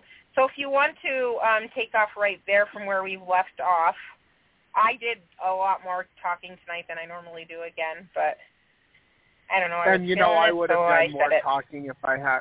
Yeah, there's so much in this that needs to be gone over. So, all right, before we bring Zachary up, so Zachary's from South Carolina. He's a fundamental Baptist. He used to be a Catholic. He saw the apostasy within the Catholic Church, probably with Vatican II, but I think even before that. Well, I know even before that, there was a departing of the scriptures. I mean, Martin Luther saw that kind of stuff in his day, and that was 500 years ago. So, but before I bring Zachary up, I did want to say a couple things. Okay, so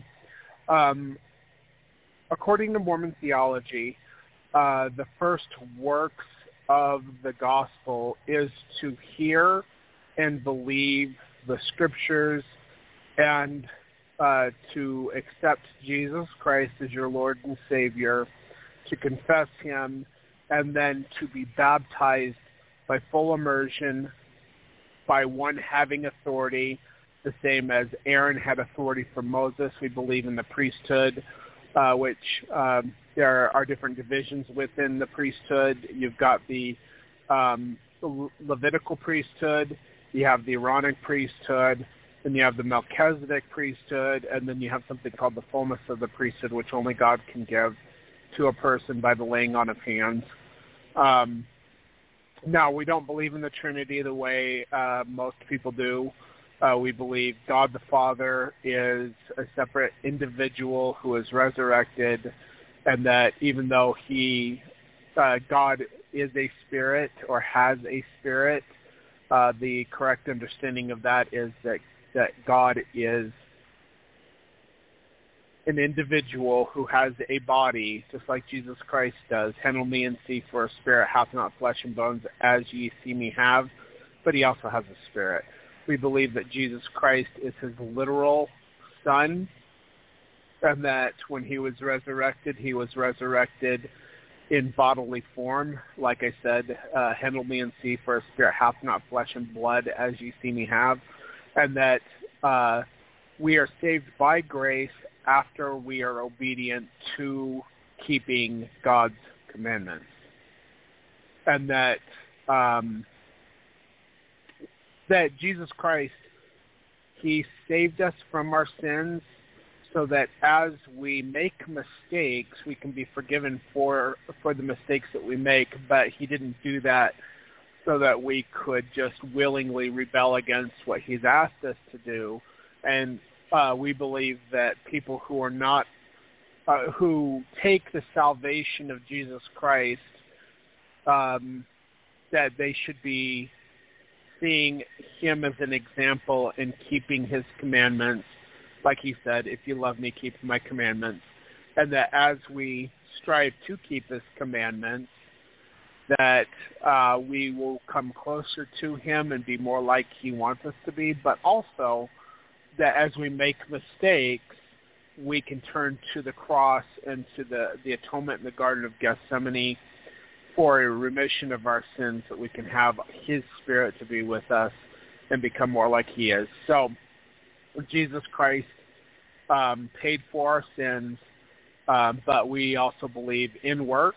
In the first works are belief, confession, baptism by someone having authority by full immersion, and then obedience and a continual process of repentance, trying to overcome our faults and our weaknesses, and leaning upon Jesus Christ for the remission of our sins through the atonement, which is an ongoing process in each of our lives. So, all right, without any further ado, we'll bring up Zachary from South Carolina, and then try to answer any questions that we have. But before I do that, we have 15 minutes left on the live streaming portion of the radio program. So, will be 15 minutes as all we've got left. So, all right, here we go. I'm going to mute you, Zachary, if I can get this thing to work.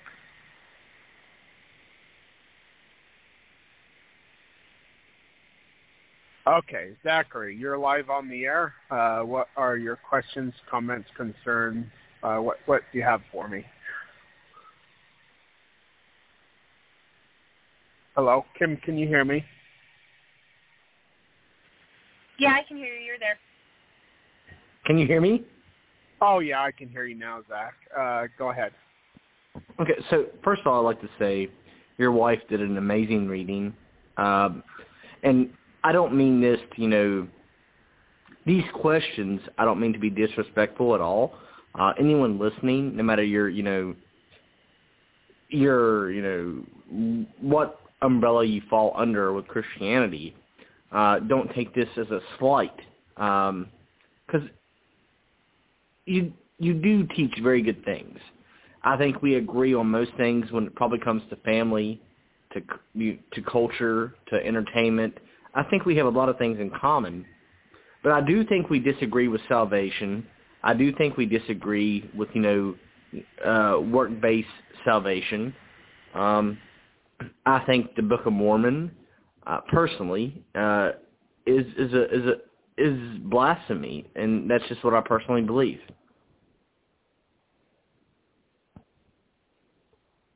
I used to believe the same thing. Like I told you in the screening room, I used to be Baptist, so I understand where you're coming from. Yeah, and I mean no disrespect at all. But I would like to read one verse, and we could speak from there. The main thing I wanted to talk about is the LDS's statement on salvation. The King James Version Bible says that anybody who believes in Jesus Christ will have salvation, and that's in Ephesians. The Book of Mormon says that only people who follow the teachings of the LDS Church, who give tithing, and who do works for the LDS Church will get salvation. That's not what the Book of Mormon says. And I'm sorry, you're incorrect. It doesn't say that at all. No, it doesn't. Have you read the Book of Mormon? Have you read the Book of Mormon? Yeah, that's definitely DMC 76 through 58 through 59. Doctrine and I can read it. I can read it to you right now. I'm sorry? The Doctrine and Covenants, the Book of Mormon are two different books. Anyway, go ahead and read Doctrine and Covenants. Yeah, no. So from what I've read, so you might educate me, but from what I've read, the Book of Mormon says that Jesus' atonement was only for people who follow obedience to the LDS teachings, faith, baptisms, endowments, celestial marriage, and tithing. Wherefore, as it is written, they are gods, even as the Son of gods. So that's not what Jesus' message was. And if that's not the correct translation, I'm sorry, but that's totally different from just faith-based salvation. What it seems to me... No, go ahead. Well, Noah was saved by obedience and faith, not by just grace alone. He was saved by obedience to doing what Jesus commanded. And Jesus even says, if you love me, keep my commandments. Yeah, okay, so I disagree. You're taking a snippet from the Doctrine and Covenants, and which is not the Book of Mormon. And so what I asked you is, have you actually read the Book of Mormon cover to cover? No, I told you. No, I told you I wasn't familiar. But what I'm just seeing like highlights. I've never read the Book of Mormon. I told you that. But don't say what I'm saying, because I'm trying to be very respectful.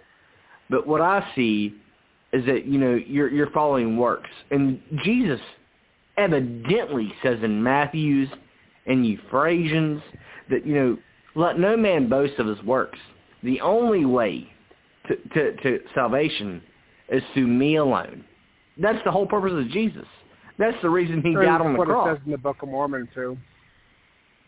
Okay, so why do you have to believe on the LDS to be saved? Okay, so you know that the Catholic Church is apostate from the teachings of Jesus Christ, and that there was an apostasy. And if you are a Baptist, you understand.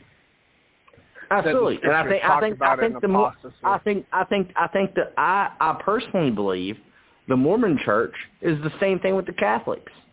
They want to worship hierarchy. They want to worship tradition. Yeah. So this is fundamentally.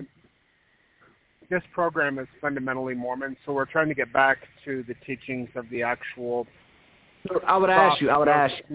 Can I ask you a question? Can someone go to heaven if they believe on Jesus Christ and they believe on his sacrifice and they believe on his blood? Can they go to heaven without following the Book of Mormon?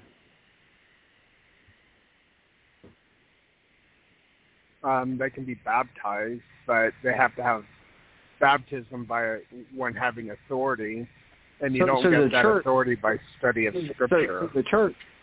So the church is over the blood of Jesus. No, that's not what we're saying at all. And it's what I'm saying to anybody listening is that you don't have to belong to a certain church. You don't have to follow a certain doctrine. As long as you accept Jesus Christ and you accept his sacrifice, you will be seated with him and you will get into heaven. You don't have to follow anybody, no man who wrote a book. If you Do you mind if I interject for a second? Hold on, Kim, just a minute. If you follow Jesus Christ and you accept him and his atonement and confess him and believe in blasphemy and false doctrines and teach those blasphemies and false doctrines, are you saved? No, Jesus Christ says clearly, anybody who believes upon me will have everlasting life. That's all he says. So you can be Judas Iscariot and still be saved. So Judas is saved. He doesn't say you have to be a Mormon. He doesn't say you have to be a Catholic. He doesn't say you have to be a Protestant. If you believe on me. And see, that's our difference. That's our fundamental difference. You place the Mormon church above Jesus Christ. You believe you have to be Mormon. You actually don't know that. What you're doing is what I did when I was a Baptist. I read anti-Mormon books, which made certain parts that made certain points. So what is the most important part? What is the most since you put that all behind you? What is the most important part about getting to heaven? Being a Mormon or believing in Jesus Christ? What's the most important part? And of course it's believing in Jesus Christ, but being a Mormon means that we believe in the restoration of all things, which is taught by the Scriptures. Okay, that would happen in the last days, and that there is a certain hierarchy. You tell me this. If you believe in Jesus Christ, he came to earth as the Son of God, the flesh of man. He sacrificed. He atoned for all sins. He died for all sins. Why do we need another prophet? Because there's an apostasy that has happened throughout time. The early Christian church was hijacked by Roman paganism, and the Catholic Church in apostasy departed But from how the does that truth change? and But taught did they hierarchy like change? you're talking about. But did they change? Did they change? But did they change God's message? I totally agree. And you were spot on. The Second Vatican Council, the Catholic Church, that was spot on that you said that. But here's the thing: God gave His message. God gave His word. Jesus died for our atonement. We don't need any new prophets. Studied? Yes, we do, because Jesus Christ in the Scriptures taught that you go to God to find out truth. If in James chapter 1, verse 5, it says, if you lack wisdom, hold on, let me finish my answering. Let me finish my answer. If you lack wisdom, ask God that will give to all men freely and will not upbraid or punish. Let him ask in faith, not wavering. For he that is tossed to on the, or for he that wavereth is tossed to on the waves of the sea, whatever. And then the testimony of Jesus Christ comes by Wait. What book does that come from? That's James chapter 1, verse 5, in your King James Version of the Bible. Exactly. In the King in the James book of, Version. you asked me. So why would you want to relate to King James Version and then try to make it fit your book? That doesn't make sense. Why don't you? Well, Scripture is not for private interpretation of man, but is given by the Word of God to the prophets. Now, in order to get the correct interpretation of Scripture, you actually have to be a prophet to get revelation for yourself. If you lack wisdom, ask God, and He will give it to you. If you're getting revelation from God, you are receiving revelation as a prophet, and the testimony of Jesus Christ comes by the spirit of prophecy. So with that being said, all of the fruits, it talks about there being prophets and apostles till all come in the unity of the faith. And as you well know, we have not all come in the unity of the faith. That hasn't happened yet. So why would God do away with the office of a prophet or an apostle? And furthermore, in the book of Revelations, chapter 11, it talks about 2 prophets coming on the earth. So why would God do away with prophets before the end time? Yes, it does. Because they're still prophets. We should all be prophets. No, wait, you're wrong. You're reading this wrong. Revelations 11, that it's interesting you bring that up. It brings up 2 prophets coming up. He's talking about Muhammad for Islam, and he's talking about Joseph Smith for Mormonism. No, he's not. Would you like to talk about the similarities between Islam and Mormonism? Here. Okay, so the 2 prophets are supposed to prophesy to the world in the streets of Jerusalem for 3.5 years. They're put to death, and then God raises them up and calls them up into heaven.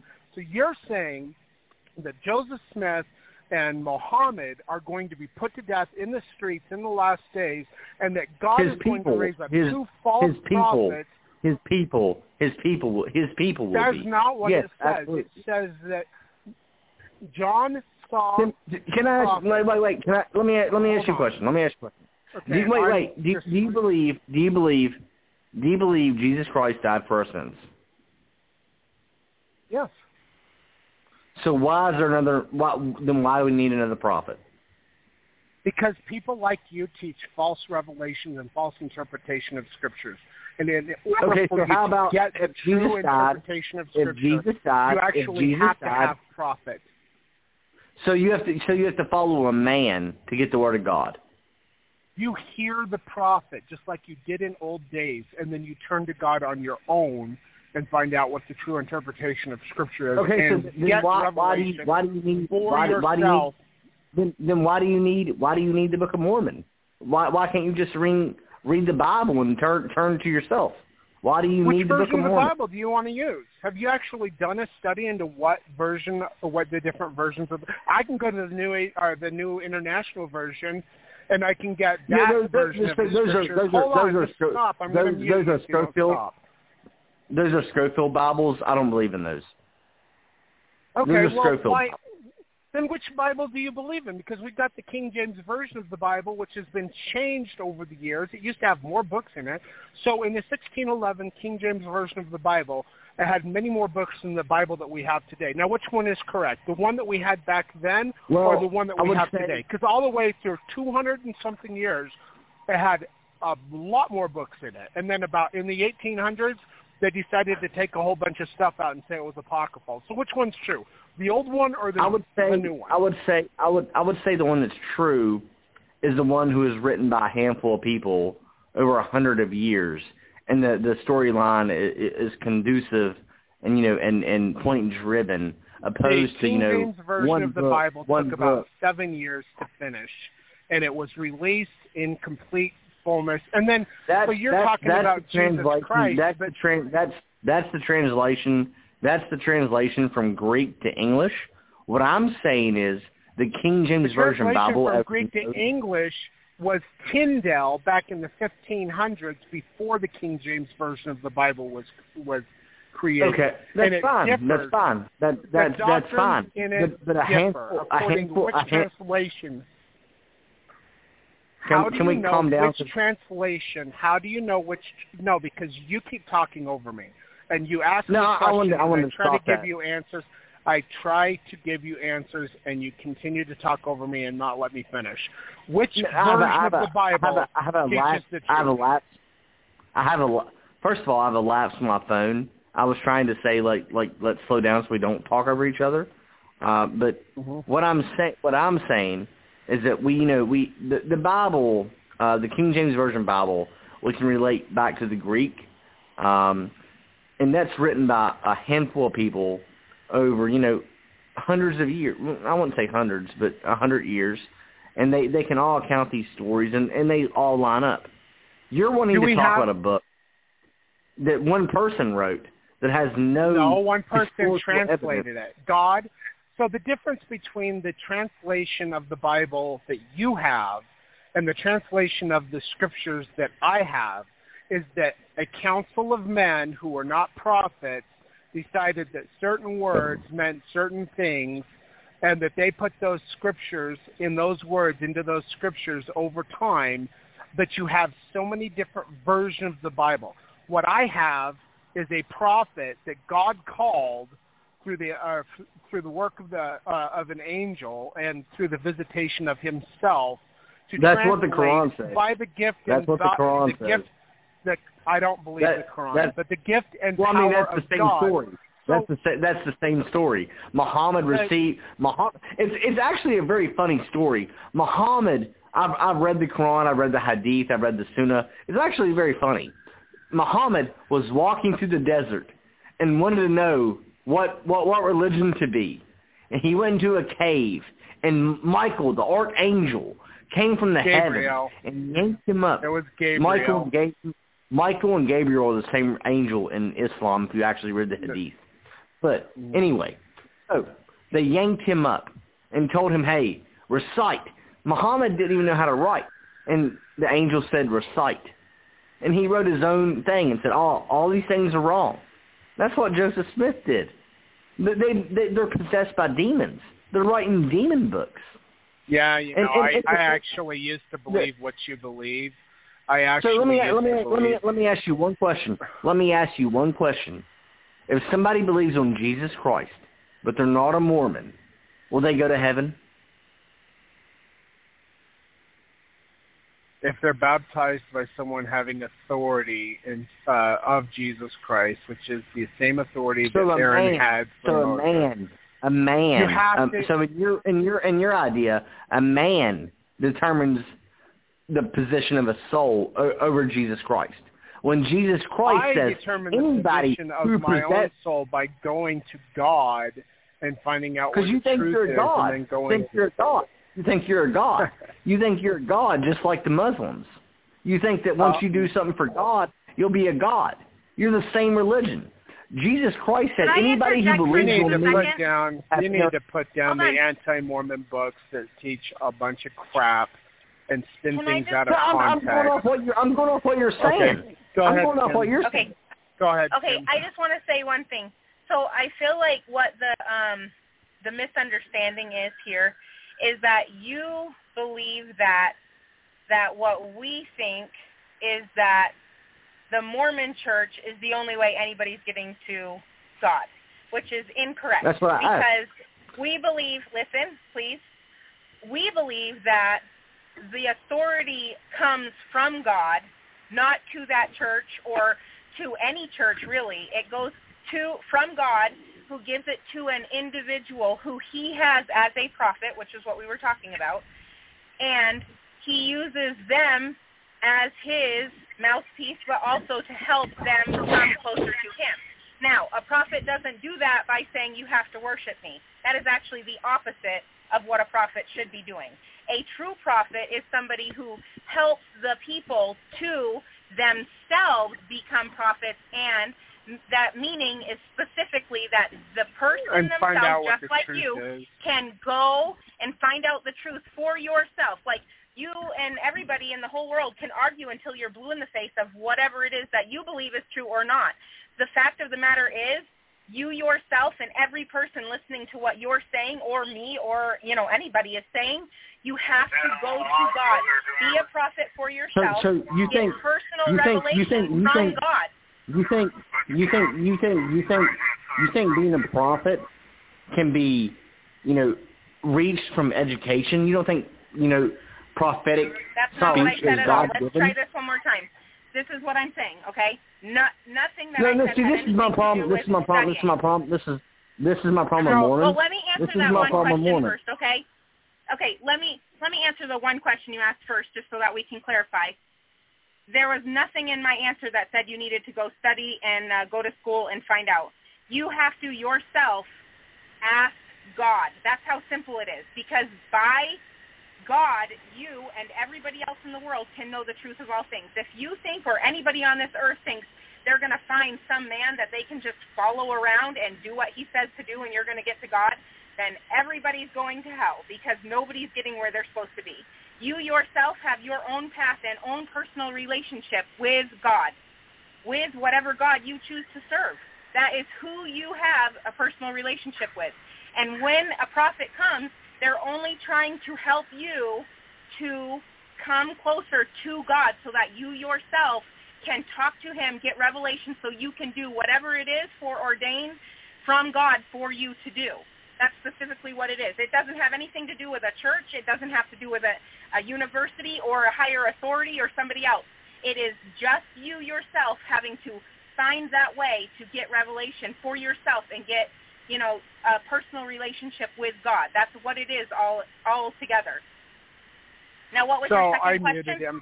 I muted him because so Zachary has read a whole bunch of stuff, and I did the same thing when I was an anti-Mormon Baptist, and he believes those things because somebody said that that's what the Mormon people believe. And whatever. I'm just not playing the game anymore. But I wanted to answer more questions. It's just hard because I will bring him up in a minute. I know. That's why I muted him. Now, which way should we be baptized? I mean, you've got sprinkling and pouring, and some people say you don't need to be baptized. Some people say you have to be baptized by immersion for the remission of sins. You got all these different ways and all these different teachings. But in the book of Acts, it says, repent and believe on Jesus Christ and be baptized by him. Be baptized. You got to be baptized in order to come into the kingdom of heaven. Now, in order to know what that even means, you can go through entomology and all these things, and we're really lucky because we have the internet and we have all these things that we can study. People didn't used to have that, but they did have the Holy Spirit, and they did have revelation that they could go to God themselves and find out what the correct interpretation of Scripture is. And that is why we have prophets, and that's why everybody should be a prophet in our day and in all time, because you've got these people that run around trying to teach all this stuff, and they don't get revelation for themselves. They'll go to a school and have somebody teach them their theology, but, if they disagree with somebody else, then everybody's like, oh, you're wrong and we're right, and this is the way it's supposed to be. But none of them are prophets at all. In the book of Ephesians chapter 4, it says that there is an office of prophets and apostles until all come in the unity of the faith. And the Baptists want to say that there's no more reason to have apostles or prophets, even though in the book of Revelations it says that there will be 2 prophets who will prophesy for 3.5 years, not 3,000 years, or not 200 years, and it says 3.5 years, and that they themselves would be put to death in the streets. And after 3.5 days, they themselves will be raised up by God. God doesn't do that to false prophets. And that they will be caught up to his throne in the heavens. That is what it says. I don't know anything about this theology that Zachary is trying to teach, that the 2 prophets are false prophets, because God doesn't raise false prophets from the dead. And God said through the book of Ephesians and the writings of Paul that there would be prophets and apostles until all come in the unity of the faith. And if you don't have people receiving revelation, which is a gift of the Spirit, and coming to Jesus Christ by the gift of prophecy, then you don't have true followers. They can believe all they want, but they believe false doctrines, and they're teaching false doctrines because they get the wrong interpretation of Scripture, and they teach the wrong interpretation of Scripture because Scripture is not for private interpretation. It belongs to God, and in order to know what the true interpretation of Scripture is, you have to get revelation for yourself. If you lack wisdom, ask God. He will give it to you. If he's speaking to you and you're receiving revelation to be corrected in your understanding of the interpretation of Scripture, you yourselves are a prophet, and that is what everybody is required to do. Anyway, Kim, I'm going to unmute him, and he can ask his second question, but we're actually in overdrive right now, so this can't go on forever. Anyway, here we go. I'm going to try to bring him back on. Okay, Zachary, go ahead. First, I'd like to say I'm sorry. I didn't mean to get so heated.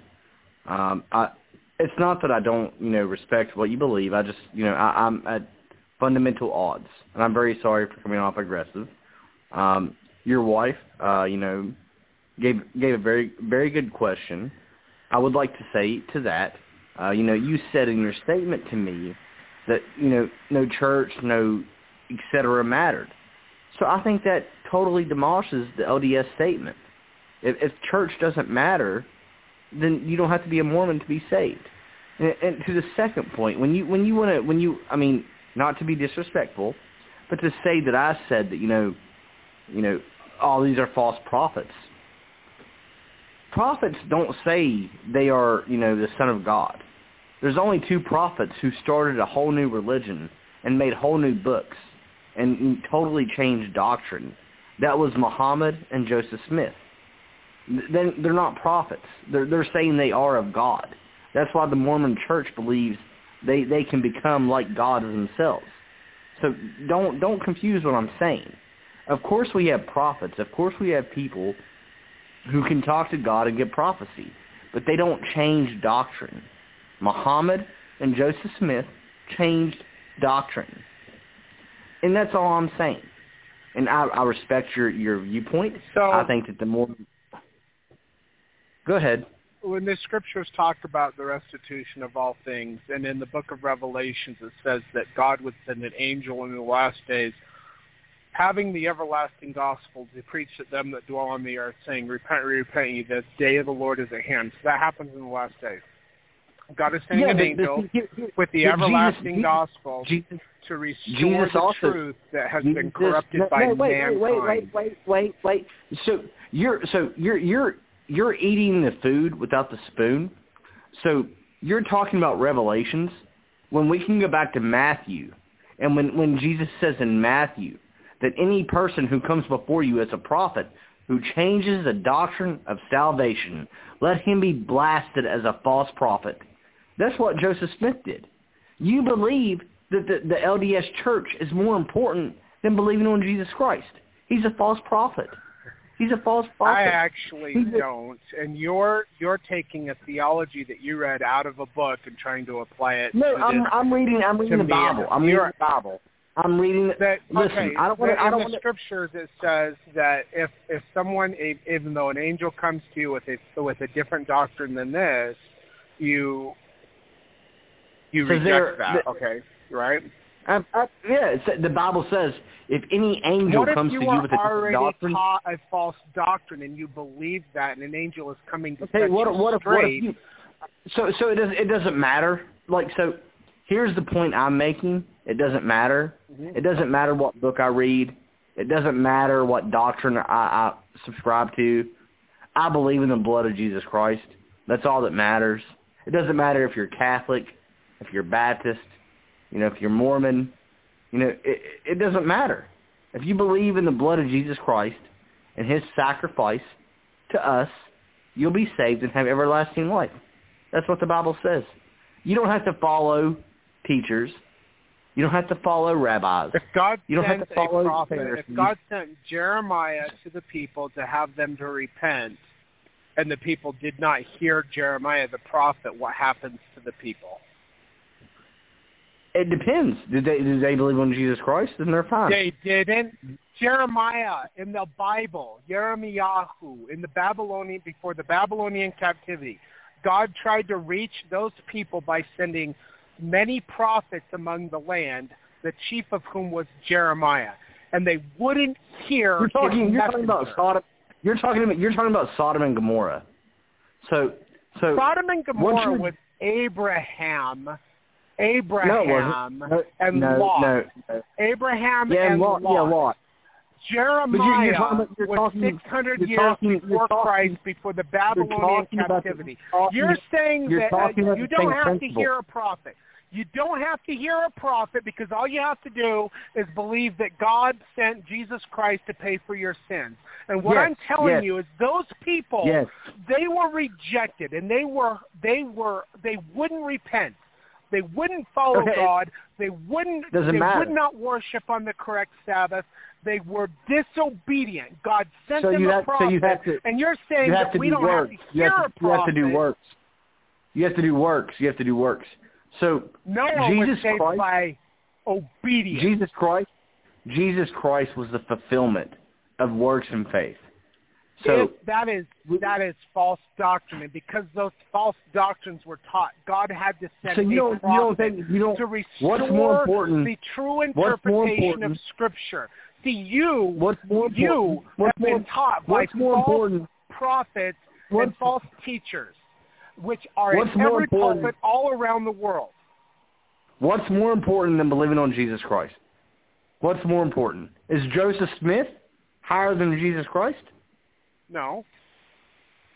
Okay. But if you don't hear the prophet that comes to restore the truth, then you believe in false doctrine and you are damned. Do you think the Bible gives us a way to live and worship God? The Bible, without incorrect interpretation of Scripture by the Holy Spirit, gives you many different paths to worship and believe in God. So why do we need to worship a man who fled on 2 wives, was convicted of usury and all this stuff? That doesn't sound like a godly man to me. When you believe all the lies that Satan sends towards a true prophet... wait. No, it's you not don't a lie. get revelation for yourself. It is a lie. There's so many lies. It's not a lie. If God raises up a true prophet, Satan is going to come against that prophet with his ministers. I've been very respectful to you. I've gave respect to your beliefs, and you're being very angry. Do not respect my beliefs because you won't even hear what I have to say. You will not even hear what I have to say. You're saying that because somebody... So Jesus Christ was accused of being all sorts of stuff. Just because somebody accused him doesn't mean that they were true. You tell me. Doesn't mean that they're true. You tell me. What's more important? What is more important to you? Believing the sacrifice of Jesus Christ or following the LDS Church? What's more important? Believing the sacrifice of Jesus Christ Yeah, but you see, this guy, he wants to read some anti-Mormon literature, and that's all he can think of. It's not anti-Mormon. He's looking through it's rose-colored anti-Catholic. glasses. It's anti-Catholic. It's anti-Catholic. It's anti-Mormon. It's anti-Islam. All you need, if you're listening, all you need is Jesus Christ. You don't have to follow a certain school. All you need is the Which Jesus Christ? The Greek one or the Hebrew one? Which one? I don't know. The one that doesn't have a body or the one that does have a body? Which one? What do you believe in? Because there's so many different versions of Jesus Christ. It doesn't matter what I believe in. If you get revelation about who Jesus Christ was... You're a devil. You're a devil. You're attacking Jesus Christ now. You're attacking the idea of Jesus Christ now. Which one? There's so many different versions of Jesus Christ. Which one do I have to follow? It's righteous indignation. This is anger. Righteous indignation against false prophets and false teachers, which, sir, you are and you learn by. This is anger. You follow false teachings. This is when you get a false. This is. I'm not putting up with this stuff. I don't care if he hangs up. If you believe in the same false thing. doctrine, yes, you will be damned. So when it's I still say the same thing. Jesus He wasn't Christ, following a linear argument. He kept saying the same thing again, which we already talked about. We did not believe that a church is going to get you where you are. And no matter how many different ways you say it, yes, Jesus Christ is the most important. He is important. Yes, Jesus Christ is important. It is important to follow Jesus Christ. There's like 30 different ways that you could probably say that statement. It still makes it true. However, just because God gave one gift need not suppose that he gives another. Also, scriptural. And it says in the Bible, it says that they are waiting for these two witnesses. That's what we're waiting for, these two witnesses. And nobody has seen that yet. And from what I can gather from what he was saying was that he believes that the two witnesses were not God's prophets, they were devil's prophets. Well, he thinks that they're Joseph Smith and Muhammad, which is the first time I've ever heard that argument. But why would God raise up two prophets from the dead and bring them up to his throne in the heavens if they're false prophets? So, see, that interpretation of Scripture by this individual, whoever taught him that, they received that from lying spirits. And Paul said to Timothy, try the spirits, for thereby many false prophets have gone out into the world. See, false prophets receive revelation by demons to give you false doctrines. And see, that's what that man believed. He never went to God to find out if that's what the Scripture meant, and he never got confirmation of the Spirit to find out if that was the truth. He simply spouts off the things that he believes sound good to his ears. And in so doing, he promulgates false doctrines, which is why you need true prophets, because many false prophets have gone out because they get false interpretations by demons who give them revelation. Also, what I was going to say was that he wasn't actually interested in the answers that were being given. So he'd ask a question, and once you started to answer it, and you were trying to answer it to the fullest ability that you had, he would interject before you could finish your statement, because it was his way of attacking while you were trying to answer. He said that and I hear this lie from Protestants all the time. Oh, they just want to understand our theology. But when you try to tell them our theology, they accuse you, which, by the way, is what Satan does.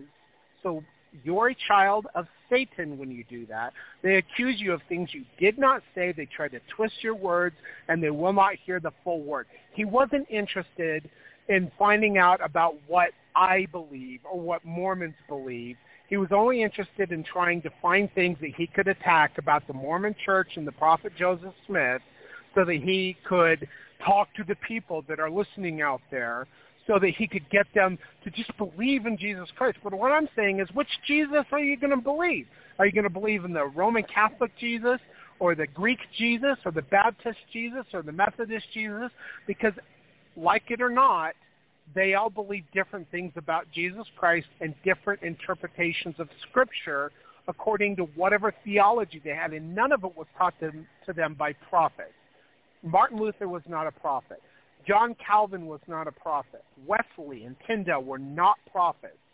They may have been inspired in certain parts, but they also taught many false doctrines, and that's why you've got so many false teachings and false prophets in the land. And that's why Jesus Christ made it known to Paul the Apostle that there would be a time of restitution of all things. And that John the Revelator saw in the last days that an angel would come from the midst of heaven, having the everlasting gospel to preach to them that dwell on the earth, crying with a loud voice, saying, "Repent, repent, the day of the Lord is at hand." That happens in the last days. Why would that need to happen? Because there are so many false teachers and false churches out there that want to steer you incorrectly in false interpretations and give you the doctrine of demons and the opinions of men mingled with Scripture. And in order to restore the church in the true interpretation of Scripture, God had a prophet, and his name was Joseph Smith. And furthermore, in Ezekiel 37, it says that God would send two witnesses, that there would be two records, one from the tribe of Judah and one from the tribe of Joseph, and that they would be one in 9 hands.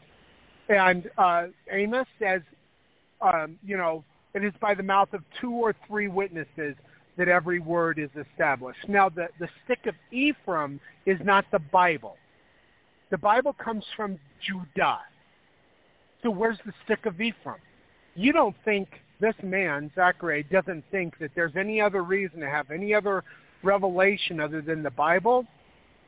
But one of the things I was trying to say is, which interpretation of the Bible are you going to follow? Because you could follow the New International Version, which was created by people who do not believe in the deity of Jesus Christ, and they removed many things out of Scripture that they didn't agree with. And they weren't prophets, but they did that because they were demons, or they were controlled by demons with their false doctrines. Can I say one more thing? False teachers. Go ahead. I just want to address something else. Hopefully he hasn't hung up so that he can hear. A lot of the other things, so there's a difference between the way that you ask questions or you attack with questioning. So if everybody's trying to come in the unity of the faith and all be of one mind and all understanding, then we would all be willing to listen, as well as when we ask a question, what is the reasoning for the question? Is it to tear down? Is it to hurt, upset, or anger? Or is it because you genuinely would like to know? So that is my the way that I am thinking about all of this, is that it didn't feel like you really do want to know. It just feels like you want to, yeah.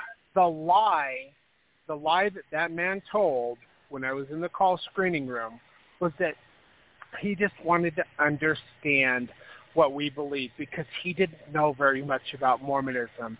And then he starts quoting all this crap that he's read about Mormonism from these this anti-Mormon literature, which means he lied to me to get on the program. He wasn't interested in finding out what we believe. He was only interested in bringing up questions so that he could tear us down, because he thinks that he's doing God a service by exposing false doctrines. But what he then the other thing I was just going to say he's perpetuating false doctrines that he believes that other men have written these things down, but he's no prophet. He doesn't get revelation. So, he said that there was no reason to have prophets on the earth today. Can I address that really quick? Okay. Yeah, so a lot of the things that he was saying, and I wanted to be able to teach him before he hung up, so hopefully he is listening. A lot of the things he was saying in the same question over and over. All you have to do is believe in Jesus Christ. That's it. Just believe in him. You're saved. You're going to heaven. Hallelujah. Good job. Believe. That's all he believes. Well, okay? I don't agree with that. Hold on. completely. Hold on. Not done. Hold on. Don't do like what he's doing. Hold on. Okay. Believe. The definition of that is to accept as true, feel sure of the truth of.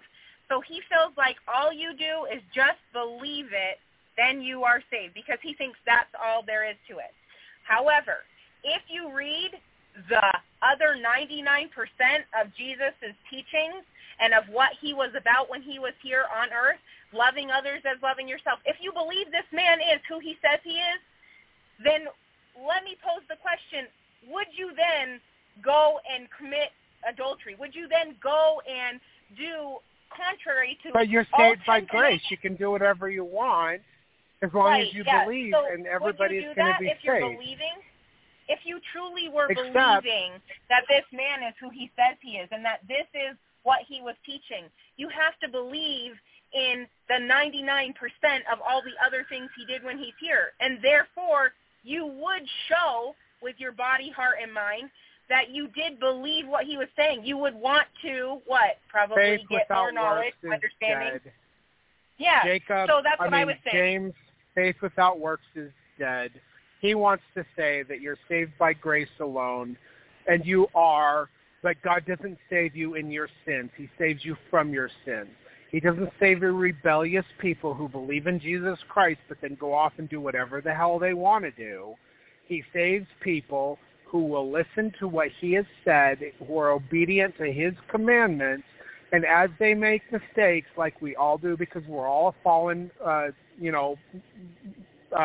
fallen people, that when we make mistakes, we can rely upon Jesus Christ through his grace and by faith in him to receive a remission of our sins so that we can make mistakes, learn from them, and correct ourselves in that we are trying to be obedient to what he has asked us to do. Yeah, for example, let me just give this quick example. It goes exactly with what you're saying. Okay. I can believe that water is going to quench my thirst. I can believe that water is a true thing and that putting water in my body will keep me from dying. I can believe that. Is that going to save me from dying of dehydration? Nope, no. You have to do the works of I drinking have to it. pick up the water and stick it into my body to not die of dehydration. I can believe in water all I want. I can believe that water is healthy for me. I can believe that water is all that it's going to take for me to quench my thirst. I can believe that it's going to help me not to pass out. I can believe all of that all I want. But unless if I actually take the water into my mouth, it's not going to save me from dehydration. It's the same thing. You can believe that that is true. You can believe in God, but you need to show your belief in him. You need to follow him. Do the things he has said, the other 99% of what he taught. You need to do that. Well, because he came if not, as an example. you sit there and dehydrate. He came as an example of how we should live. And you can believe in Jesus Christ and be disobedient to him and not be saved. So confession and belief do not save you. Obedience to his commandments and doing what he has said, along with confession, is what saves you. Repent, every one of you, and believe in Jesus Christ and be baptized. That is in the book of Acts. But he says that you don't need to worry about that because just believing is all you really need. And that's not all you really need, because you can believe in the doctrine of devils and lies and receive false revelation. Hold on.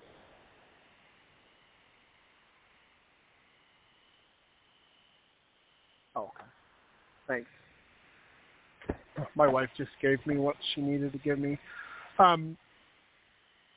There's actually more to the whole program than just confessing.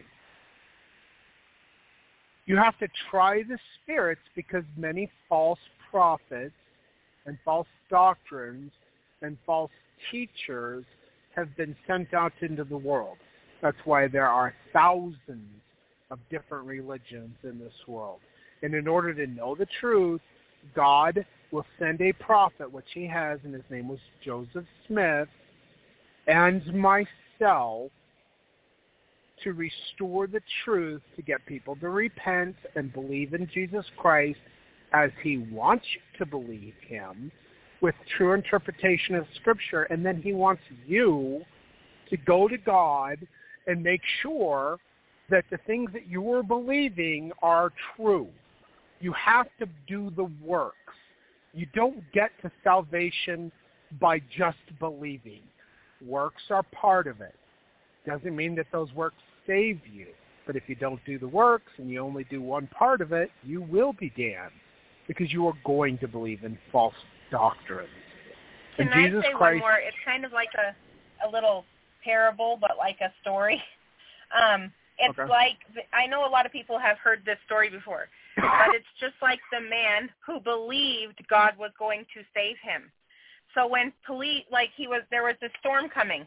It was an epic storm. It was coming. And he was warned by the officials, by the local authorities, that he needed to get out of the area that he was living in, out of his home. He needed to leave because it was going to flood.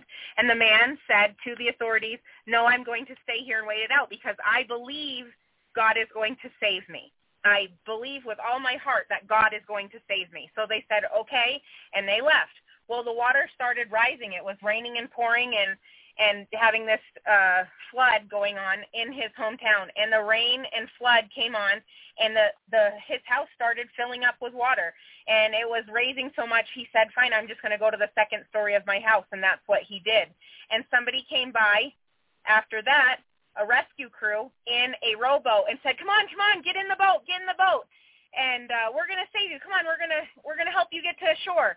And the man said, no, because I believe in God, and God is going to save. The people were like, no, come on, we're here to help. We're here to save you. And he said, no, I believe in God. I'm going to stay here. I know God is going to save me. So the people left him there.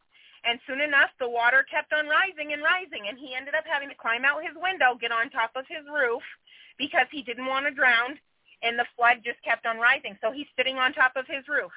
And then a helicopter comes with another crew in it.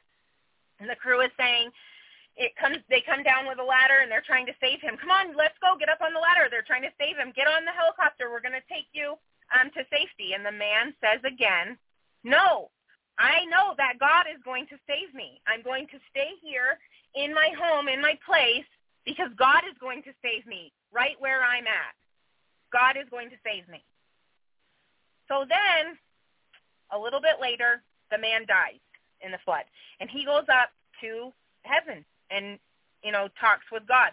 And he says, God, I believed in you. I believed in you, just like you said. I believed that you were going to save me. Why didn't you save me? And God said, I sent you a warning, I sent you a rescue boat, and I sent you a helicopter. What else did you need from me?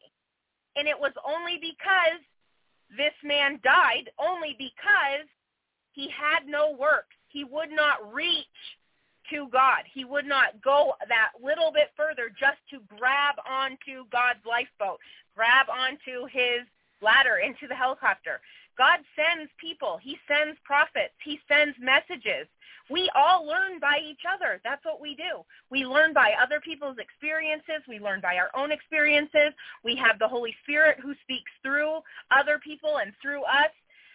To help each other. We're supposed to be doing this all together in the unity of faith. We're supposed to be building each other up and helping each other out, not cutting each other down and trying to tear each other's beliefs down. That's not what we're doing. We're teaching. We're in an environment that is wholeheartedly all over the place based on learning, on how we learn differently, and it's all just based on getting there together in the unity of the faith. And all we need to do is trust in God. Yes, that's what we do need to do. Trust him. Have faith in him. But we also need to get confirmation of the Spirit, and we need to help each other out and know that God is using his prophets. We've also, I'm going up the hill, so we got to end this. But true prophets don't point you to themselves. They point you to God. Yep. And with Joseph Smith, he restored the truth as the early saints understood it and as was taught, which was corrupted over time. He also restored something called the priesthood. And you don't get the priesthood by going to a seminary or just believing.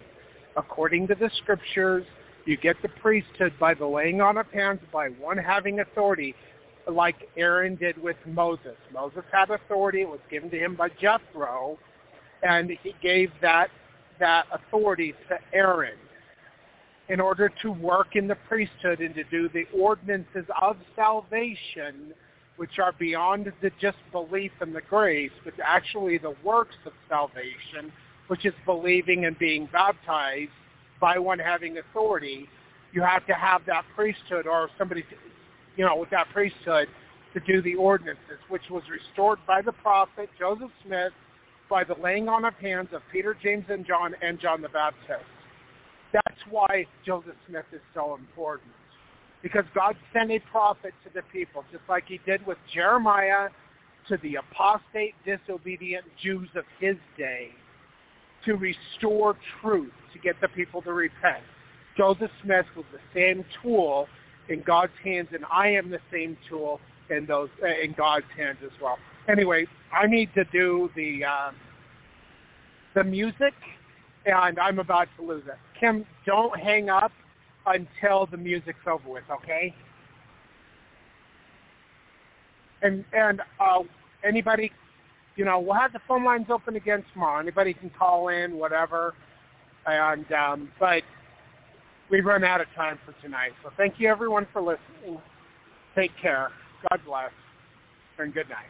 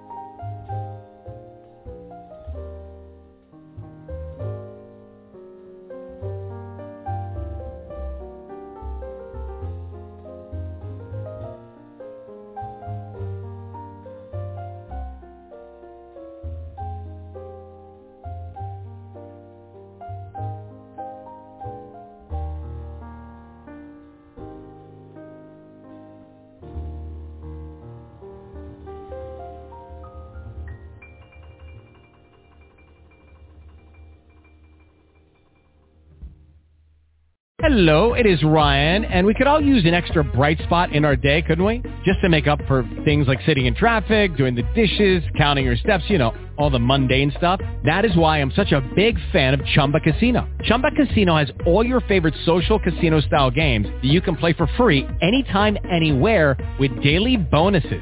That should brighten your day a little. Actually, a lot. So sign up now at ChumbaCasino.com. That's ChumbaCasino.com. No purchase necessary. VGW Group. Void where prohibited by law. See terms and conditions. 18+.